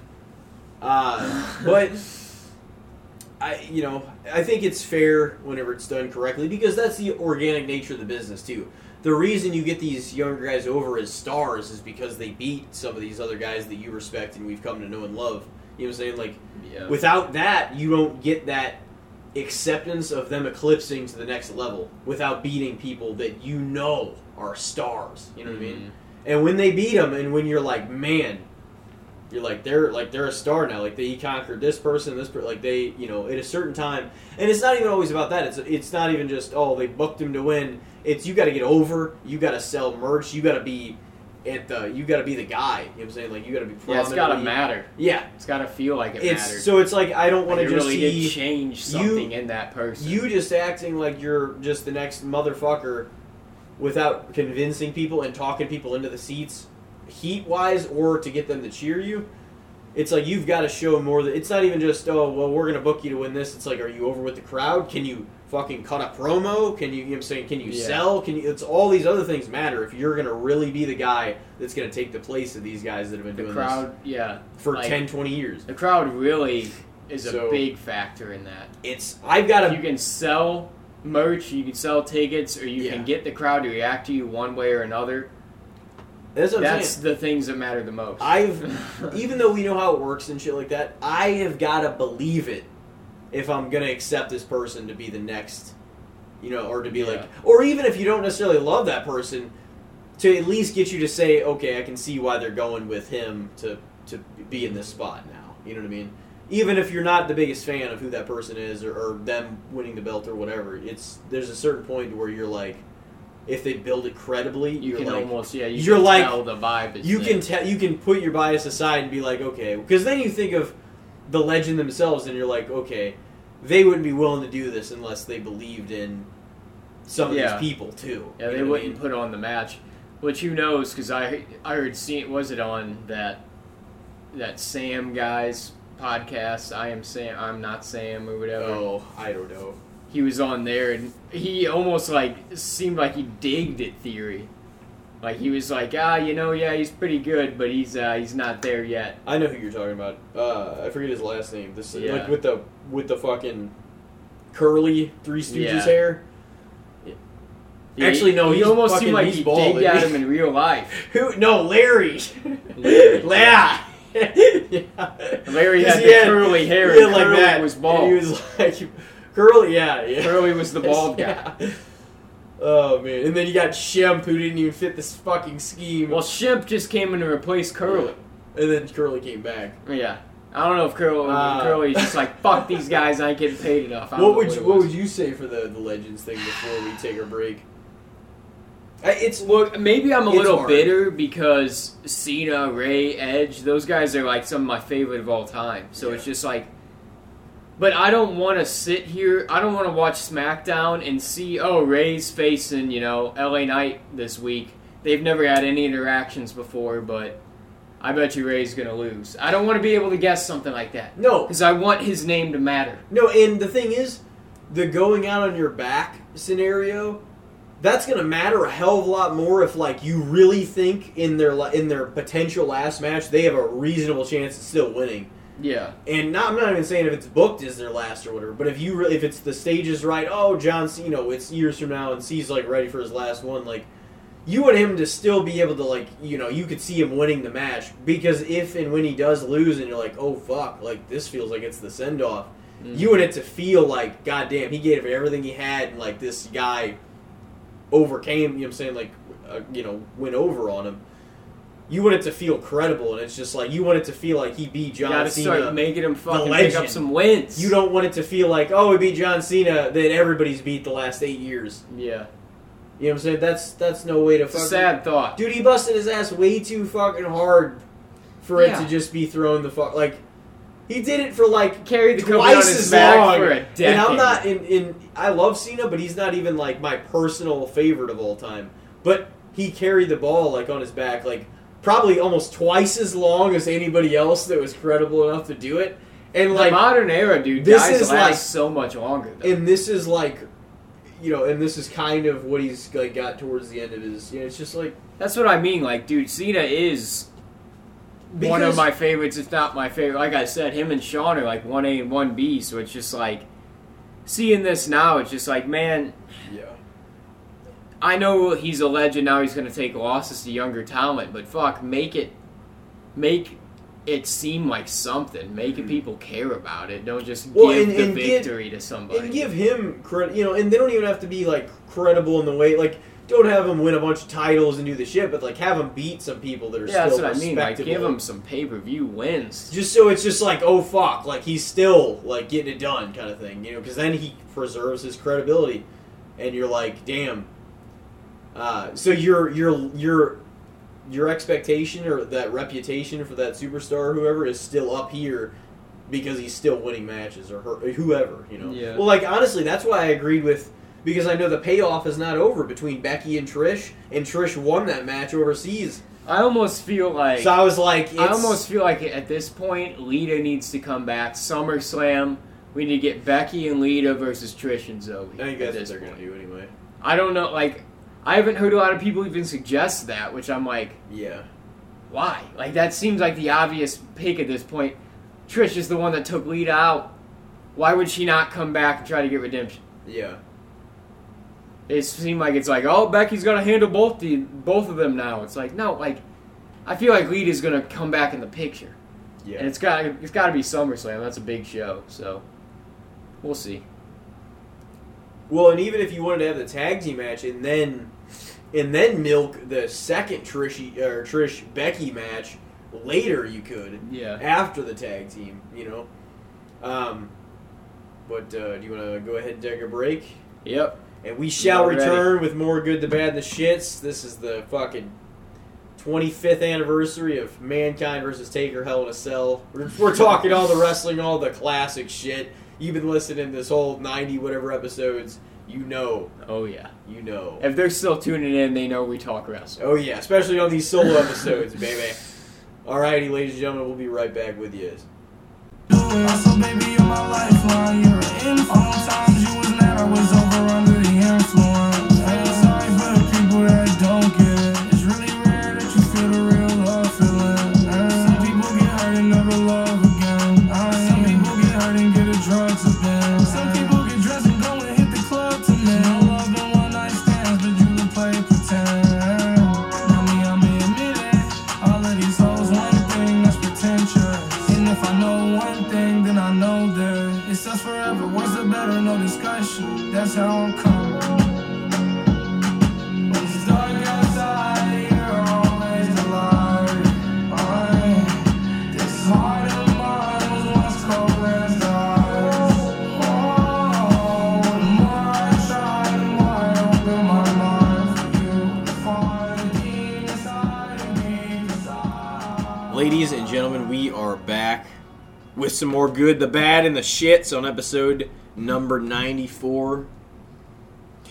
Rolling back in from our break. Good times. Good time. Good times. Alright, shall we continue? Is it me? I think it's you. It's me. Oh man, how about this? How about this one? We'll roll right into the food from here. We just talking about proportions, right? Proportion, Yeah. size, food. What do you think of the premise of eating 3 large meals a day? How they, I guess, at least historically recommended you to do. Some people now do it differently, I guess, but that's always the thing. You know, the typical eat your breakfast, lunch, and dinner. Everybody doesn't have the same schedule though either, so they don't do it the same kind of way, I guess. Yeah. But I sometimes I'll have like one large meal, maybe a few smaller things like throughout the day, or like sometimes I won't eat very much during work, and then I'll go home and eat a lot more. Like kind of you intermittent fast that way, really, because you don't even really eat a lot till later on. But I don't feel great whenever I have to be up and about, and I'm bloated and weighed down anyway. You know what I mean? I always hated it because I hate I'm not. Yeah, I'm not. I'm not saying much don't eat of a anything. 3 meals, guys. Since I No. moved out on my own, especially it's that way. Yeah. Because I'm like eating a little something on the run in the morning before work. I'll have like a breakfast burrito. From then on the run. I get like the Jimmy Dean box, and I'll Yeah. just like heat one up in the microwave and eat it on the way to work. Mm-hmm. And that's, I guess, breakfast. And then lunch, it's really not much either. I'll make like a soup or like a sandwich or some shit. And then dinner, I'll either get it from someplace or I'll make something at the house. But I don't really like have meals anymore, you know? I'm a big snacker. Yeah. It's probably not good, but it's America, you know? And that's what I do. I snack all throughout the day. My stomach rumbles. It's and it can America. rumble. It No, is. hey, we love snacks here. We do. This is the goddamn nation of the snack, USA. You want a chip? You come here. Yeah. You want some fucking gooey butter cake? I guess that's You the come most- right here. Yeah, you come right here. You want some, candy? You want some ice cream? You want some... I mean, not that that's not everywhere, but man, we It's good stuff. love our junk food in Yeah. America, and I'm Well, definitely no better. The thing is, it's like... Well, I don't know. That's the thing. People have the option at the same time. You know what I mean? If they want to, I guess when you're growing up, your parents want you to eat, 3 meals a day and shit. But I don't feel like... There's just days where I feel like crap, and I'm like, I'm not going to eat very much just because I don't feel great. But then there's days, I'll just pig out because I'm hungrier than fuck. And I'll just mow it down. But... I don't know. I think the 3, especially in large, because it wasn't... I guess you don't have to put it like large meals, but that was historically what they wanted. They're like, oh, you gotta have... It was some crazy shit. It's like, you people are 6 to 11 servings per day, grains. It's like, Really? And then like a bunch of other shit, dairy and vegetables, fruits. I feel like the food pyramid was such bullshit. Oh, they even There's no said doubt it about was it. nowadays. Yeah. They're kind of like, yeah, this was... That is an excess.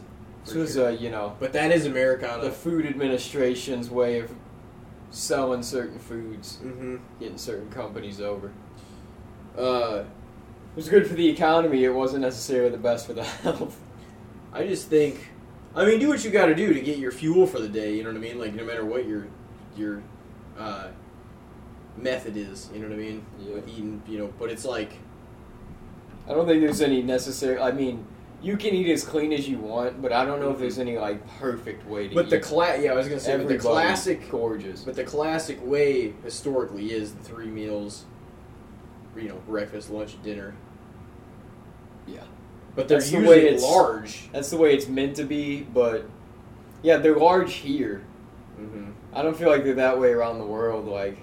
But they also have different kinds of shit. You know, they have tea time, and they have different sort of like breaks where they can snack and do different shit. So their meals, their lunch, I feel like in like Europe, a lot of European countries, like the lunch is really light, because they also have like a tea time where they chill and snack, Mm-hmm. which sounds awesome. You get 2 breaks in the day. You're like, oh, it's tea time. Come back and work 2.5 more hours, and it's lunch. Doesn't sound too bad.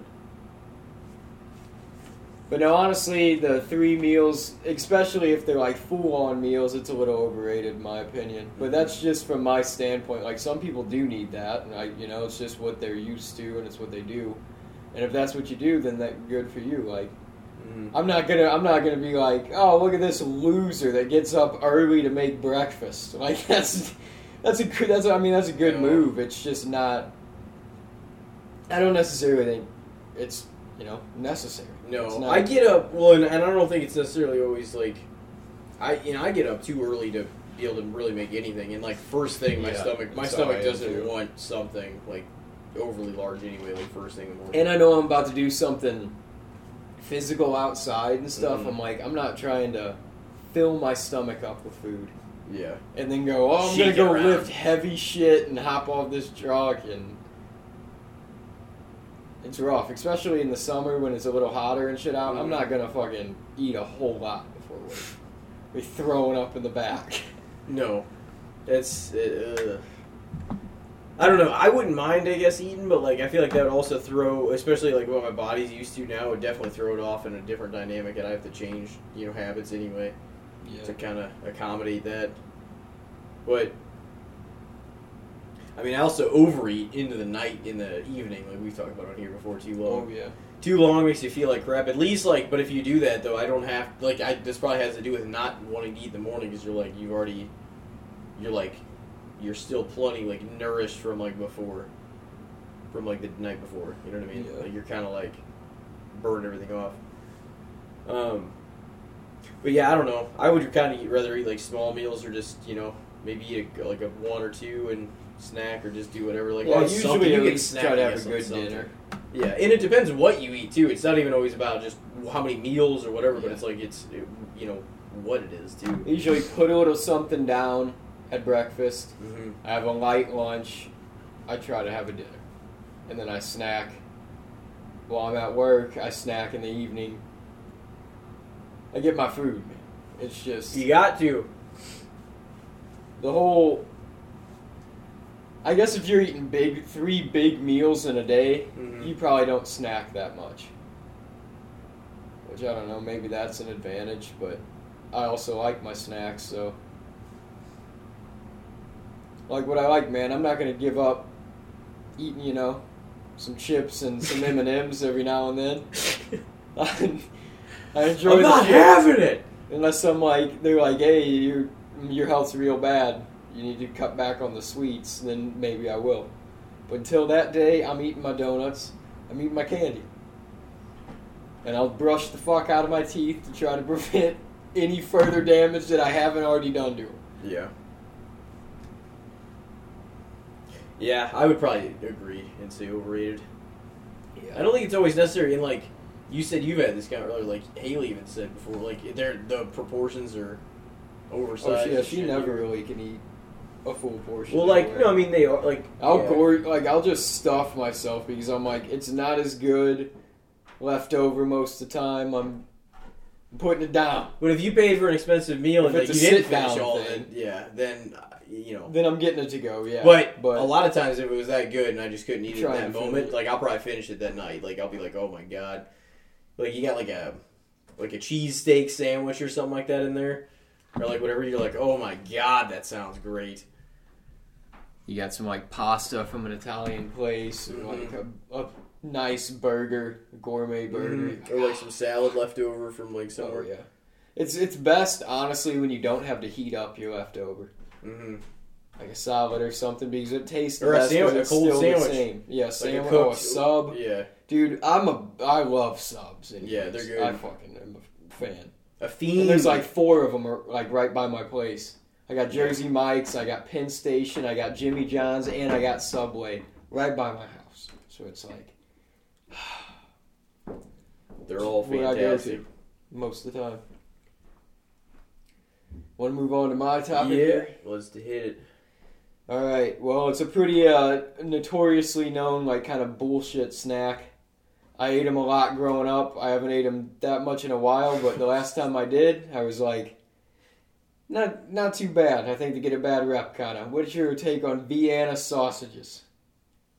You ever eat many of them? Yeah, no, we ate a lot of them in Florida because Hector would get them and like we just buy them and he'd throw them in the eggs and different stuff and they'd make like some meals out of that stuff.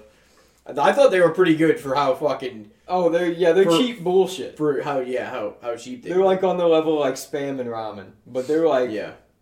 But hey, if you're They're broke not as bad. piss, they can fill the void yeah. and don't be Spam, don't ramen, be shitting mac on and it. cheese. You know what I'm saying? Like, dude, you have any idea how many people's lives those noodles and shit saved? Like, just you know, no money, yeah, there's just it's broke. an easy purchase. Yeah. You go in there, get a couple packs of them. The only problem then is heating them up. I would just get a whole fucking like case, like a whole 12-pack, because if you're gonna get a Oh, couple, you can get I usually get the 12-pack too, but sometimes I wanted a variety. you I can get wanted 12. to get like 4 different flavors. Yeah. Well, my point is like you get like 12 of them for like $2 or something like that. Who knows? They used to be cheaper, you know. Oh yeah, they're more Pre-pandemic, they were expensive probably now, like too. $1.92. Now they're like They're probably close to $1 a pack now. They're probably like 75 cents a pack. but the 12-pack's still relatively cheap. Like it's like in the $2 range, I think. Or, Hopefully. I mean, don't they're know. the noodles. Come on, you know. Most noodles kind of seem like that though in the boxes. They like it's before they're like softened. Oh yeah. You're like, what the fuck is this? But dude, pasta, homemade pasta it's is so good. Like mac and cheese, ramen, shit's so easy to make and it hits every time. Mhm. Like, Or even those little like I don't even remember what brand, but they're just like pasta sides, like they're like pasta salad or like garlic shells, and you can just make them on the stove. Mm-hmm. Those are always fire, and that stuff's really cheap. Homemade pasta not expensive. Spaghetti cheap. No, yeah. Like all Your that. grains, man, they are cheap. They can make a lot of meals, rice and shit like that. You throw yeah. a lot of it in there. Can make gotta way too much incorporate, rice on Like accident. a though. meat with it, you know. Put like a whole bunch of shit together. Cheap meat. Vienna Yeah. sausage, toss it in. I like enjoy just some of those days that we like at the apartment, like making eggs and bacon. Just like that's always just a classic breakfast. That's so good. Oh yeah. I love some eggs, toast, bacon, Yeah. biscuits and gravy. I love breakfast food. Biscuits and gravy, French toast, bacon, eggs, all that shit. It's like, oh man. It sounds good any time of the day though. That's the thing. Like, Oh yeah. I'm not the biggest breakfast eater, but breakfast food is awesome. So like me and Haley go out a lot on Sunday mornings for Mhm. breakfast, and I always like look forward to it because I'm like, we stop at a Denny's or a Waffle House or something. It's like, Mhm. man, this is gonna be so fire. Where else have you gone? Any like specific like local places outside? Yeah, I of went this? to like the Afton Diner, Yeah. which is close to the place, and Courtesy Diner a couple Yeah. times. I went there, I think twice. Yeah, Cheatham one they're of the pretty times. good. And fuck it, this place didn't give me food poisoning because I picked it, and we didn't end up in some sketchy place. Yeah, Not some buffet where the shit sat out for 9 Yeah, hours. dude, there's bugs on that under shit. heat lamps. Oh yeah, with tiny little maggots just sitting under the Nasty. lo mein. Just suckling away at the noodles you're slurping down. No, dude, that sushi fucked me up. That sushi did the real number. That was a bad idea on your. I will admit, yeah, like it was a terrible idea. Like It was a bad buffet idea. Sushi it's a dicey. That shit was sitting out there probably who knows how long, and man, I couldn't do it. Like I made like hot wing dip. That was the night of The Walking Dead season 4 finale. I made hot wing dip. I was throwing up. Got back. It wasn't 8 more. It wasn't tremendous. You know what I mean? And I missed the next like day of school, at least. All from a little bit of buffet sushi. Oh, dude, the two times that I had food poisoning, I was just like the hurls, like they were the worst, like because it's painful, real painful. I got it from sushi too at my apartment one time. Freaking me and Haley got Deerberg sushi. Oh no! And it was good. Yeah. But then I didn't eat all mine, and I didn't eat it Sunday, and then I tried to eat it on Monday. I don't know what I was saying. It was in the fridge. I'm just like, Yeah. oh, there's only a couple of them left. What harm can it do? You know, so there's only a couple. It's only a couple days old. Yeah. Ate it while I'm watching, I think, Clockwork Orange. I'm just munching down some sushi. In the middle of the night, I woke up. I'm like, oh, fuck. Oh yeah. Called out. Like, I was up from that point till it was time for me to go to work. I was in the bathroom sweating. I was like, called out of work. So you have to go through so much discomfort to get all that food poisoning out of you. Yeah, it's like even if it's a little bit that poisoned you, you pump everything out of your system. Oh yeah, it's gonna leave you with nothing. Like, you're gonna lose some weight, probably 5 to 7 pounds. Yeah, it's kind of a weird day. You feel a little like weak and wavy. Yeah. Day after food poisoning.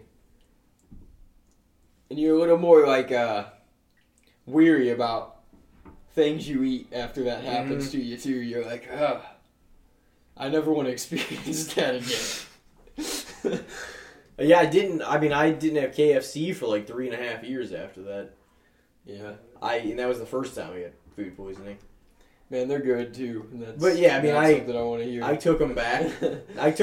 Gave it a little while. But, and to be fair, it was just that one day. It didn't necessarily mean that, like, all that was going to happen. But sometimes you're deterred away from things like that because of a bad experience, Yeah. So you're like, But I enjoyed it like hell. Whenever I worked at Family Dollar in California and there was that conveniently that Taco Bell / KFC right next to it. Oh my God. That was tremendous. You get the cheesy Gordita Crunch. You get like a thing of Nashville hot chicken tenders also. And a Baja Blast. Woo! That shit. That played right into my hands. I was... yeah, they're like the same company owns them. I've seen a few of those locations, and I've seen like Taco Bell, Pizza Huts in the past and shit. Remember that era? Yeah. That was tremendous, They were all owned by the same. What's your favorite Taco Bell item? I like the Crunchwrap Supreme a lot. I also like the quesadilla, chicken or steak, a whole lot. That's the thing. Like we said before, it's like a lot of the same ingredients, just done differently. Yeah. I like a lot of them. The cheesy Gordita Crunch is probably mine. With this hard shell wrapped in the soft shell with the the white, like the sauce. Oh my God. What was the one thing they had for a while? I used to always... Quesaritos, remember those? Those are pretty fire. They had like rice and cheese on the like outer shell, and there was like an inner shell with all the burrito. Damn. We always do this. When we start talking about it. and we did our foods in the middle this time. Oh yeah. Oh shit. Yeah, that's... I mean... So what was it about? It was Vienna sausage. Oh yeah. They get a little bit of a tough rap, but I mean, it's not like... I'm gonna say, I'm not saying they're the best quality shit, but I'm gonna say underrated because they can fill the void. Yeah. Whenever you need something to stack on, throw them in with eggs, throw them in with something else. Help Bacon. a lot of like really struggling poor people out. It'll feed you. I'm not saying you want to impress somebody, make this in a meal. Got a I'm date just saying. coming over, you open a can of Vienna sausage. yeah. I'm gonna show you how to Just plop it out on a plate. There you go. Dinner is served. It's like It comes God. out like that. It's like one big brick. Like Yeah. like Spam comes out like that too. even though they're all already individualized, aren't Yeah. they? Yeah. Yeah, I'm gonna It's say like I'm pull gonna apart give like monkey bread. I'm gonna give him the underrated. Yeah. I could see the case for that for sure. Dude, I ate them a lot as a kid. And I Yeah. thought they were fire. Now I'm older, I'm like, yeah, this is shit. But I'm it's not. still Yeah, I'm enjoyable. not necessarily a huge proponent for him. I'm not saying like. I still get a like when I pass them in the store sometimes I'm like, maybe I should pick a couple of them up. In a time where things are you know, the prices raised and shit too, it's like they'll feed you, you know. Yeah. Get a little bit of eggs. You know, you only spend $10 that way because the eggs are probably $8.50. Yeah, eggs were outrageous for a minute. People that raise their own chickens are winning for sure. Well, just local farmers, they're the true Well, yeah. champs. Well, I mean, a lot of people. A lot of people, do yeah, that just now, do chickens, Mhm. but all that Not a bad local idea. shit, man, Yeah. Oh no, it matters. It's getting to be the way to go. agriculture is one of the foundation. If you can find a local Points farmer, in a the local butcher, Mhm. buy the meat, it's like it's the best deal too because you get a fuckload. That's the only problem. And it's the you get a purest. fuckload, the so you got to purest find a meat, too. way to store all that. You need like a deep freezer. Mm-hmm.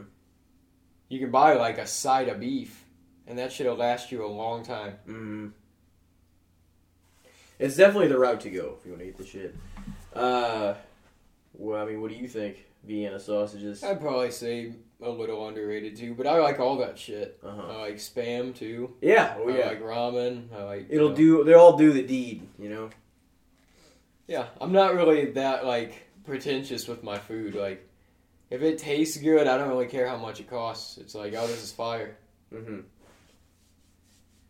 Like, yeah, I like a good, you know, fucking, sure, a filet mignon or something. Like, everybody loves that shit. Oh yeah. I'm not above eating a Spam sandwich and a bowl of ramen. No. You know? It's all Yeah, good sausages, shit, you know? it fits right in the void. It's like, oh, they got, you know, hot sauce and barbecue Vienna sausages. It looks kind of interesting. Maybe I'll toss them in the cart. You know? What's it going to hurt if they're shitty? It's like, fuck, I wasted 80 cents. Yeah. At a time when you can't get anything for 80 cents. Yeah. What do we got here? I'll throw you my last one. All right, how about this? How about we'll take it down the Kevin Smith lane? How about this? What do you think of the Clerks series? Now that they're all out. I mean, we talked about Clerks 3 on here before. Yeah. I was trying to figure out if I should tie this one to Kevin Smith or just the Clerks movies. You know what I'm saying? Because I guess, I don't know, you could interpret it as Kevin Smith is like a creator or something too. Maybe not that, because that's kind of widespread too, because he's also created podcasts. He's also, you know, more than just that. Yeah, so let's just say the Clerks movies. But some of his most famous works, I mean, obviously, like, the whole Ask You universe wouldn't have happened if it wasn't for Clerks' success. Yeah. And then, you know, we would have never seen 2 sequels spawned in 2006 and last year. Yeah, Clerks jump-started everything for him, Mhm. you know? I'm glad we watched, like, I showed you that shit. That was, like, because they talk about all the shit, too, that, like, you know, some of the Star Wars stuff, just the shit you're into, or just, like, their conversations you can see yourself having, the bullshit in the workplace, and, like, they were so entertaining. The third one is, like, took a way different turn, though. Yeah, it was more like emotionally driven, but they're Yeah. like getting older. Kevin Smith's getting older.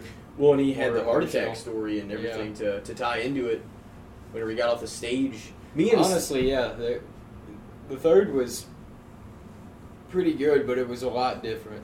Like that was. It was funny though. Jay and Silent Bob. Yeah, there was had still a lot of good funny stuff. parts still, but it did like once it got emotional, it pretty much stayed there. It was like, damn. Mm-hmm. I almost died. It just keeps going on about Yeah, it. that shit was pretty funny though. Hey, finally made it happen. Now it's done. They killed him off. Yep. I guess you could do one with Randall just chilling. Him and Elias. James, Stay- Silent Bob still. Yeah. It'd be funny. They won't, though. Honestly, the movies themselves are probably a little underrated, though. Oh yeah. Like, as a whole, as a trilogy. I mean, they're over within, like, a niche clique of people. You Mhm. know, it's like, if they know that, and they're kind of like that, like, nerdy cult film, like, comic Mhm. book kind of group. But And if Kevin they're into Smith- it, they're really into it. Oh yeah, he has definitely his own crowd Yeah. for sure. Oh, yeah. Because a lot of people like love Jay and Silent Bob. He's acquired his own group of people. Mm-hmm. But yeah, he just seems like a really genuine dude too. Yeah. You know. So it's like the stuff he makes, you want to support. It's Yeah. like, oh, you know, he's Well, he's doing it out of the love of like for his fandom too, because he's still a huge fan of like a lot of shit, even though he's Yeah. made a lot of stuff. and he like all of his projects he like thinks the highest of. He like takes Mhm. them on tour and shows them and talks about them. And so he's a pretty interactive director in that sense. You don't see James Cameron or Steven Spielberg, as awesome as they are, fucking going across the country touring their movie. Mm-hmm. Like, Well, oh, look at You'll this. see Kevin Smith interact with people like a normal guy and stuff, and like be in the like doing his podcast and filling the they modeled the Mos Eisley like the cantina, like they modeled it after that, his like a podcast studio and Yeah. shit, or just like where he does it. But it's pretty cool. I mean, he made his dream happen. Like he invested all of his money, maxed out his credit cards, put all of it into making that movie, and like yeah, I mean it could have fucked his life up, but then it made a few $1 million in the box office. So, I mean, for a movie that was only like $27,000 to make, Yeah, made him like. he was a success story for sure. Mm-hmm. A lot of people probably have done that and failed, but he made it happen. He bet the farm. He literally did to even conceive that you would have to deal with the after effects and like no results after doing that and put yourself into a shitload of debt and no returns. Like that's not even. He's working at the gas station forever. Yeah. Oh. That would take forever, Smart. like- It's like, fuck, I gotta get a third job. There's no free time, just feeling like shit. You could bring that up to everybody though. Hey, I made a movie. Yeah, it got sold to Miramax, and Yeah, and Harvey Weinstein just put it away in some fucking case. Like literally, like not to pull him into it, but it like that was who like watched it. And he's like, oh, fucking. So he promoted it, distributed it, and fucking the rest is history as far as that goes. And like then he produced a lot of Kevin Smith's movies. oh yeah, for a good while. Mm-hmm. As along with a lot of other things. Yeah. Yeah. But yeah, I'd probably say they're a little underrated. For Yeah. sure. And with the general masses, that is, like, there's still probably quite a few people that even if they've seen the first, haven't seen 2 or 3, you know? Mm. You still prefer the first one the most, or what do you think? I don't know. Probably. Right. I would say so. They're all There's- good in their own way, though. They all have their Yeah. own, vibe to them. Yeah. They're pretty vastly different. That's that's the safe pick without rewatching what you'd think now. Yeah. It's been a while since I've watched any. Well, I guess 3 I watched most recently, but I think that was all the viewings were like last year. I don't think I've seen it this year. Because I showed Ethan, me and Ethan watched it, and I think I watched it like once by myself, but we also went to see it in theaters. So I think I've seen it like 3 times.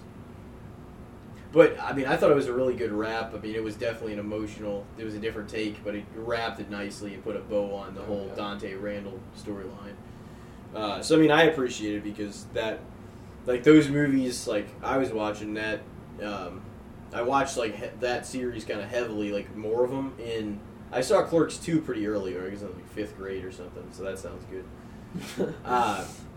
But I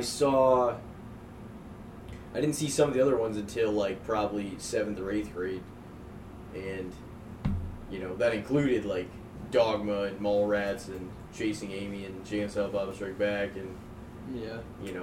even the first Clerks. So like after Clerks 2, I didn't see any of them for like, and those all came before. But Yeah, it was the newest release, And now so he's- you probably got it from like a Blockbuster. Corey got it for like gallery. his birthday or something, or for I don't even know what it was. And we watched that on like his like one of his birthdays, where my dad had had a house in like South County back during that time. It was like me and Harry were like there watching, like what the fuck is this? Everybody like once the donkey show comes on and shit, Yeah. like what the hell? But yeah, there was like I remember that distinctly. Like that was from a long time ago. Yeah, that era of time, not that was even a PG-13, but like, it seemed like as a kid, we got exposed to shit in movies that's not in movies nowadays. Like, your parents would just rent a PG-13, like, comedy Mm-hmm. and bring it home to the house, and you'd, like, watch it at, like, 8 years old. There'd be some shit, like, oh my god, I didn't expect this to be in here. So, they really pushed the boundaries with the PG-13 shit for a minute. Yeah. They still do like horror because they can make things scary as fuck and not have to make them R. But like Mhm. comedy movies, which they don't make a whole lot of them anyways, but like they almost have to get the R rating nowadays. Any like too much crude innuendo or anything is gonna get you the R. Mm-hmm. So you'll be like, oh, this is gonna offend the masses. Yeah, I guess they don't try to walk that line unless they're willing to be a little more family friendly, which lands you in PG or I guess Yeah. sometimes PG-13, but sometimes it's like it's to that point. PG-13 almost feels like a lot of PG-13s are light Yeah. PG-13s nowadays. Like they like barely got. You're like I could have seen that pass for a PG movie.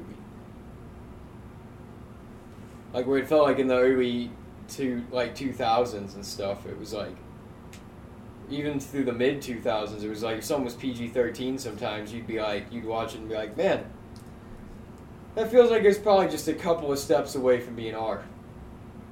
Like. No, like the yeah, I think that they used to push the limit on PG-13 a lot more for sure.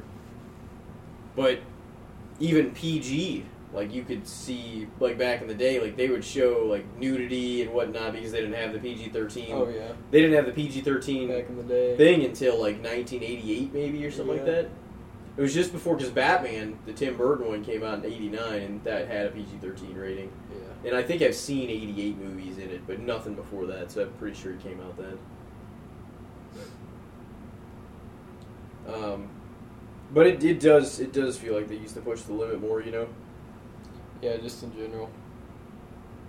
So you think Clerks is underrated Clerks series. Kevin Yeah. Smith released.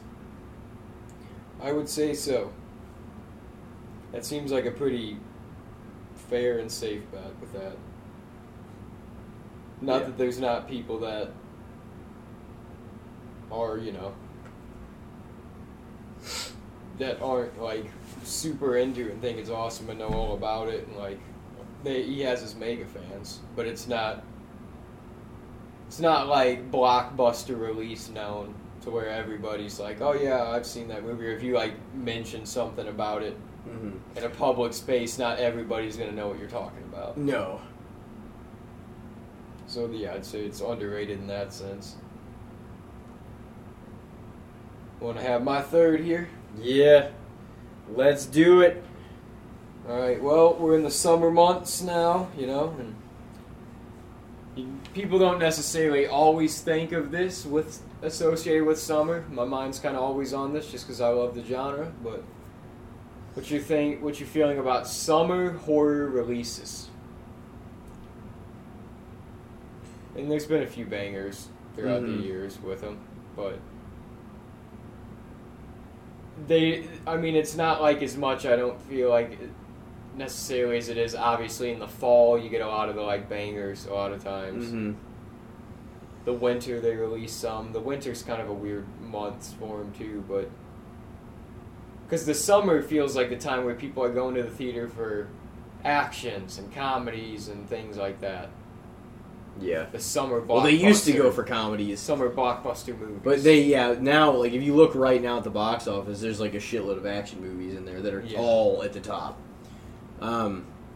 But I mean, what they do now is more intertwine a lot of the comedy with some of the action stuff and so forth. You know what I mean? Instead of like actually making comedy movies, so it's like, got, but it kind of makes in it. some of the other stuff less serious. You know what I mean? In Yeah. some ways, so it's like if you're trying to tell a thrilling kind of story, I think like horror movies in the summer can be a lot of fun. Like, I don't know if I'm wrong or right about that or not. Did like Freddy vs. Jason get released in the summer, or just movies like I think it was late. it's kind of summer. cool, like whenever they have like, oh man, like this is gonna be a big bloodbath kind of thing, and like you can see why it would come out kind of in that time too. August is actually a pretty big month for releases in the past. Like a number of like Halloween movies have dropped in August, and different like they start That's to when it starts. they start to kind of drop them then, yeah. But yeah, I mean, I don't know. I like them. Like if they drop during that time, we saw I guess last year we saw The Black Phone in June, so it was like a little over a year ago. Yeah.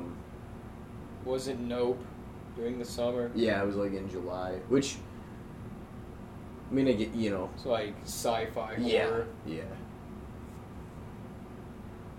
I thought it was good. I liked it. Yeah.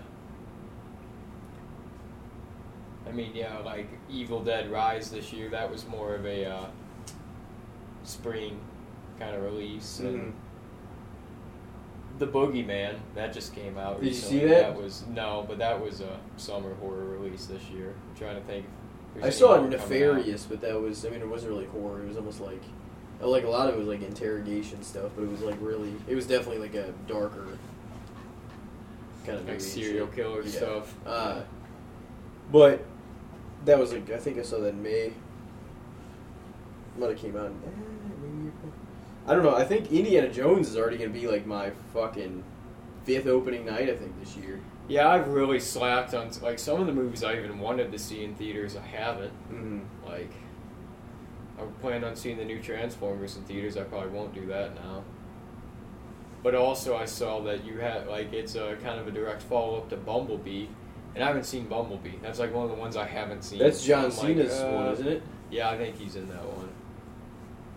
So I'm like, at this point, I might just watch that first, and then maybe watch it because it's going to come out on streaming within the next month, probably. Yeah.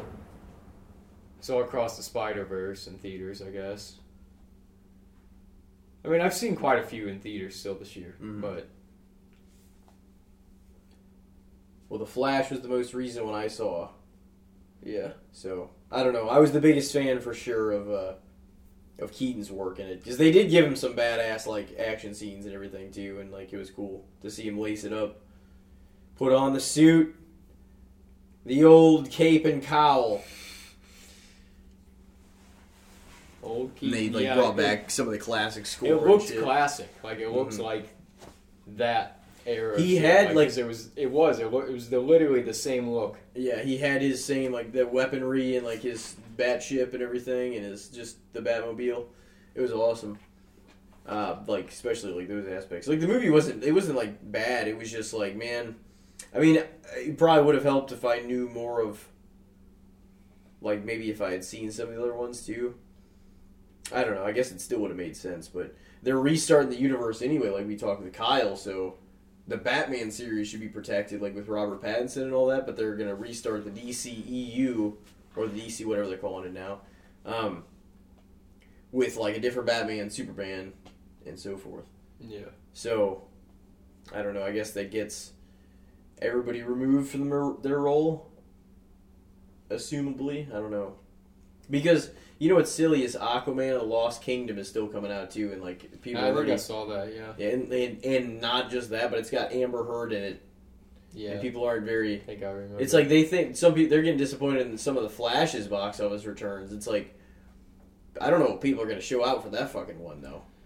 Because they know, too, that that's not going to matter to anything else about to happen. She's in it when she's kind of got a negative reputation in the media now, so it's like... not a lot playing for that movie. I feel like the Jason Momoa hype, not that he's not an awesome dude, but I feel like it's kind of like died down recently. Mm-hmm. He's kind of hasn't really had a lot of release. I feel like last summer he was in everything. Like Jason Momoa, it felt like every big movie. He was in like the he's Fast in this 10 too. this year. Yeah, who gives a fuck about those? So is a lot of people too, Yeah, everybody's popped up in one of those now. though. Yeah. It's like anybody can at this point. They're gonna make 76 of them. So Ours is gonna be the next James Bond series. no. James Bond too. It was like different eras. That's what made it kind of cool. Mm-hmm. Is they'd wait like a decade. They'd cast a completely different Bond, and then it'd be like a new era of Bond. It'd be like a new Bond era. Mm-hmm. Like, oh, this Bond's taking over. Because he was like a secret agent, so it'd just be like, oh, new secret agent, new story, new generation for Bond fans, you know? With fast movies, it's just like, oh, we're going to keep the same guys and they release one every year. Now they're going to be in space. Now they're going to... What the fuck are you guys doing? Why is it every year, too? That's like, that is overkill. Yeah. You just burn people out. Even people that are fans of your shit. If you release a brand new movie every year, eventually it's going to become a lot. People are going to be like, okay. There's gonna be fatigue on Yeah. the franchise or the story. Let people ride it out. At least 2 years. If not longer. Yeah, literally let them ride it out on Fast. It's just a bunch of meat. That's probably what Fast is. It's about half. Fucking Jesus. Fast is probably just a bunch of meat, no story. It's just same shit every episode. Shit's getting blown up. Cars are going fast. I think I've seen People are like jumping off bridges. 1, 2, and like 5. And I'm shitting on him big time. As somebody who's seen probably 2 of the 10. Yeah. If that. I can't tell you anything that's happened in probably any You're not of a massive Vin Diesel but fan? Fast 5, maybe. If we do Vin Diesel, The Pacifier, probably his best movie. The Pacifier. Trying to think what else. Maybe that The Chronicles XXX of Riddick. thing. Those are all. He did those movies too. You do the Triple X. Triple X, yeah. Yeah, that was kind of cool. And the Return of Xander Cage. He did that sequel.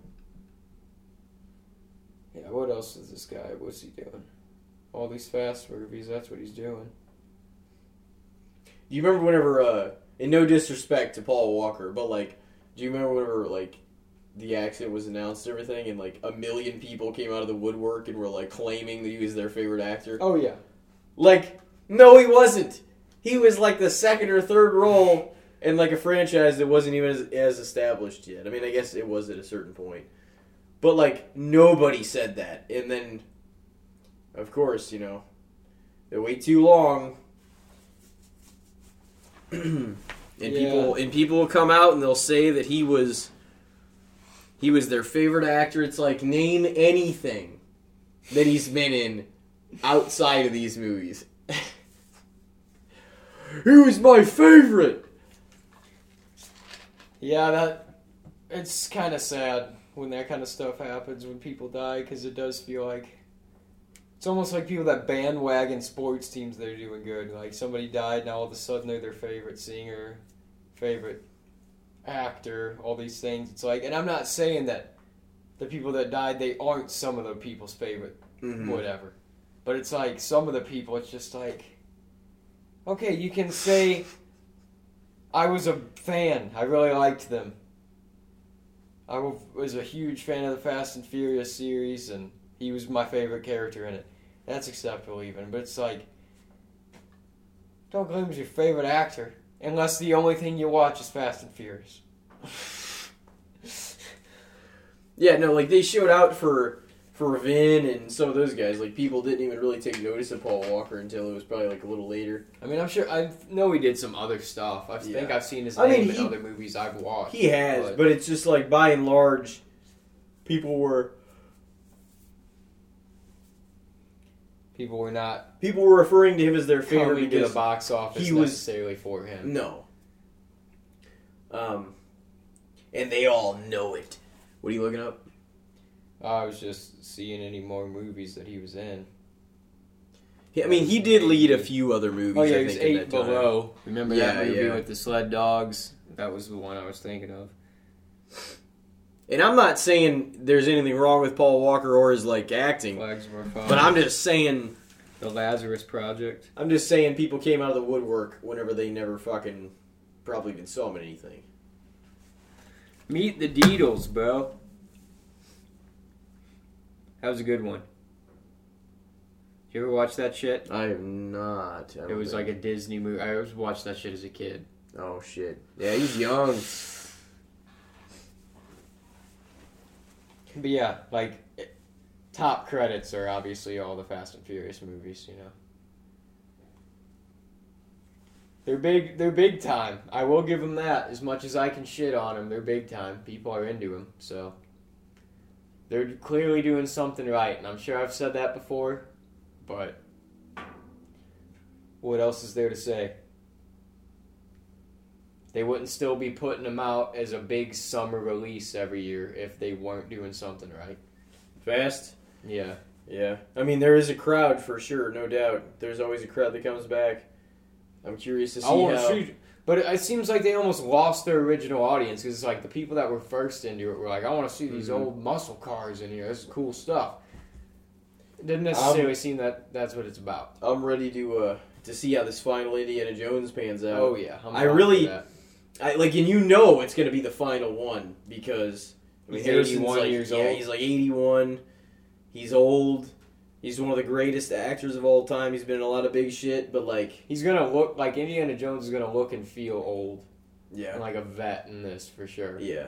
But the thing is, we're gonna see some like flashbacks to older shit too because they did this de-aging technology to him. So like, I'm sure it's gonna flip between some like old school shit that we haven't seen and like now. You know what I mean? Yeah. From what I saw in the previews. So, because they show like him. They got having, so much money now in these studios and stuff. They just can de-age people and stuff. It's wild. They that can recreate stuff, them. AI and like all the different technologies they can use in studios now. Like what they can make. and make it look convincingly good. Yeah, it's insane. Do you wanna? I'm excited though. It'll be good. Do you wanna call it here in a sec here? Oh yeah, it's time. Yeah. But no, I mean Indiana Jones should be dope. That was definitely one of the summer movies. Yeah, I mean I've been waiting for it for a long time. Like it shouldn't have taken them this long. I love how like Harrison Ford. Oh, I'll do it again as long as it doesn't take another 19 years. It took 15. I remember reading in like 08 or maybe he was like after I saw the first one that it was going to be delayed and he wasn't going to be able to at least make one until like 2012. But it's like they could have got on that and started it. But I mean, either way, I'm not complaining. We're getting it now. It's it'll be different, and we'll never know. But it'll have 5 installments, and like even people got their complaints about Kingdom of the Crystal Skull, but I enjoyed it. So like this will be a fun summer. Yeah, movie. Kingdom of the Crystal Skull was still like there were some ridiculous parts and some stuff that wasn't up to par with other Indiana Jones, but it was still like an enjoyable watch. It was. It was worthy. It It was a was. worthy summer release when it came out. For sure. I think So- this one will probably. I'm not trying to overhype, but I think it'll deliver even more than Yeah. Kingdom did. I think We it should shall be fun. see. So we'll see. In the meantime, I'm sure we'll be back on here talking about it, and we'll be moving forward with the rest of our 90s episodes, with episode number 95 next. We hope everybody's enjoying themselves, taking it easy out there, is having a great start to the summer. Go back and check out, our last solo episode, 93. Go check out Kyle Henley's record-breaking all-time appearance with Casting a Spotlight 4-year anniversary in 92. The Boston Marathon of podcasts. Well, I mean, watch it with that. But it was it's been a fun time. Thank you everybody that stays listening because we appreciate you. Oh yeah. And it's fun to get back here and do these, keep bringing in more guests and have people come on their first time, maybe their second time, whatever it is, just is something to bring to the table. Thank you for everybody that's reached out to us. Thank you for valuing something we created out of thin air. That's awesome. So, It really is. yeah. And so we hope everybody takes care out there. Have a good upcoming week and do your best. We will see you next time. Take it easy out there, folks. Why don't you come a little closer? There's something I can tell you. Yes, that you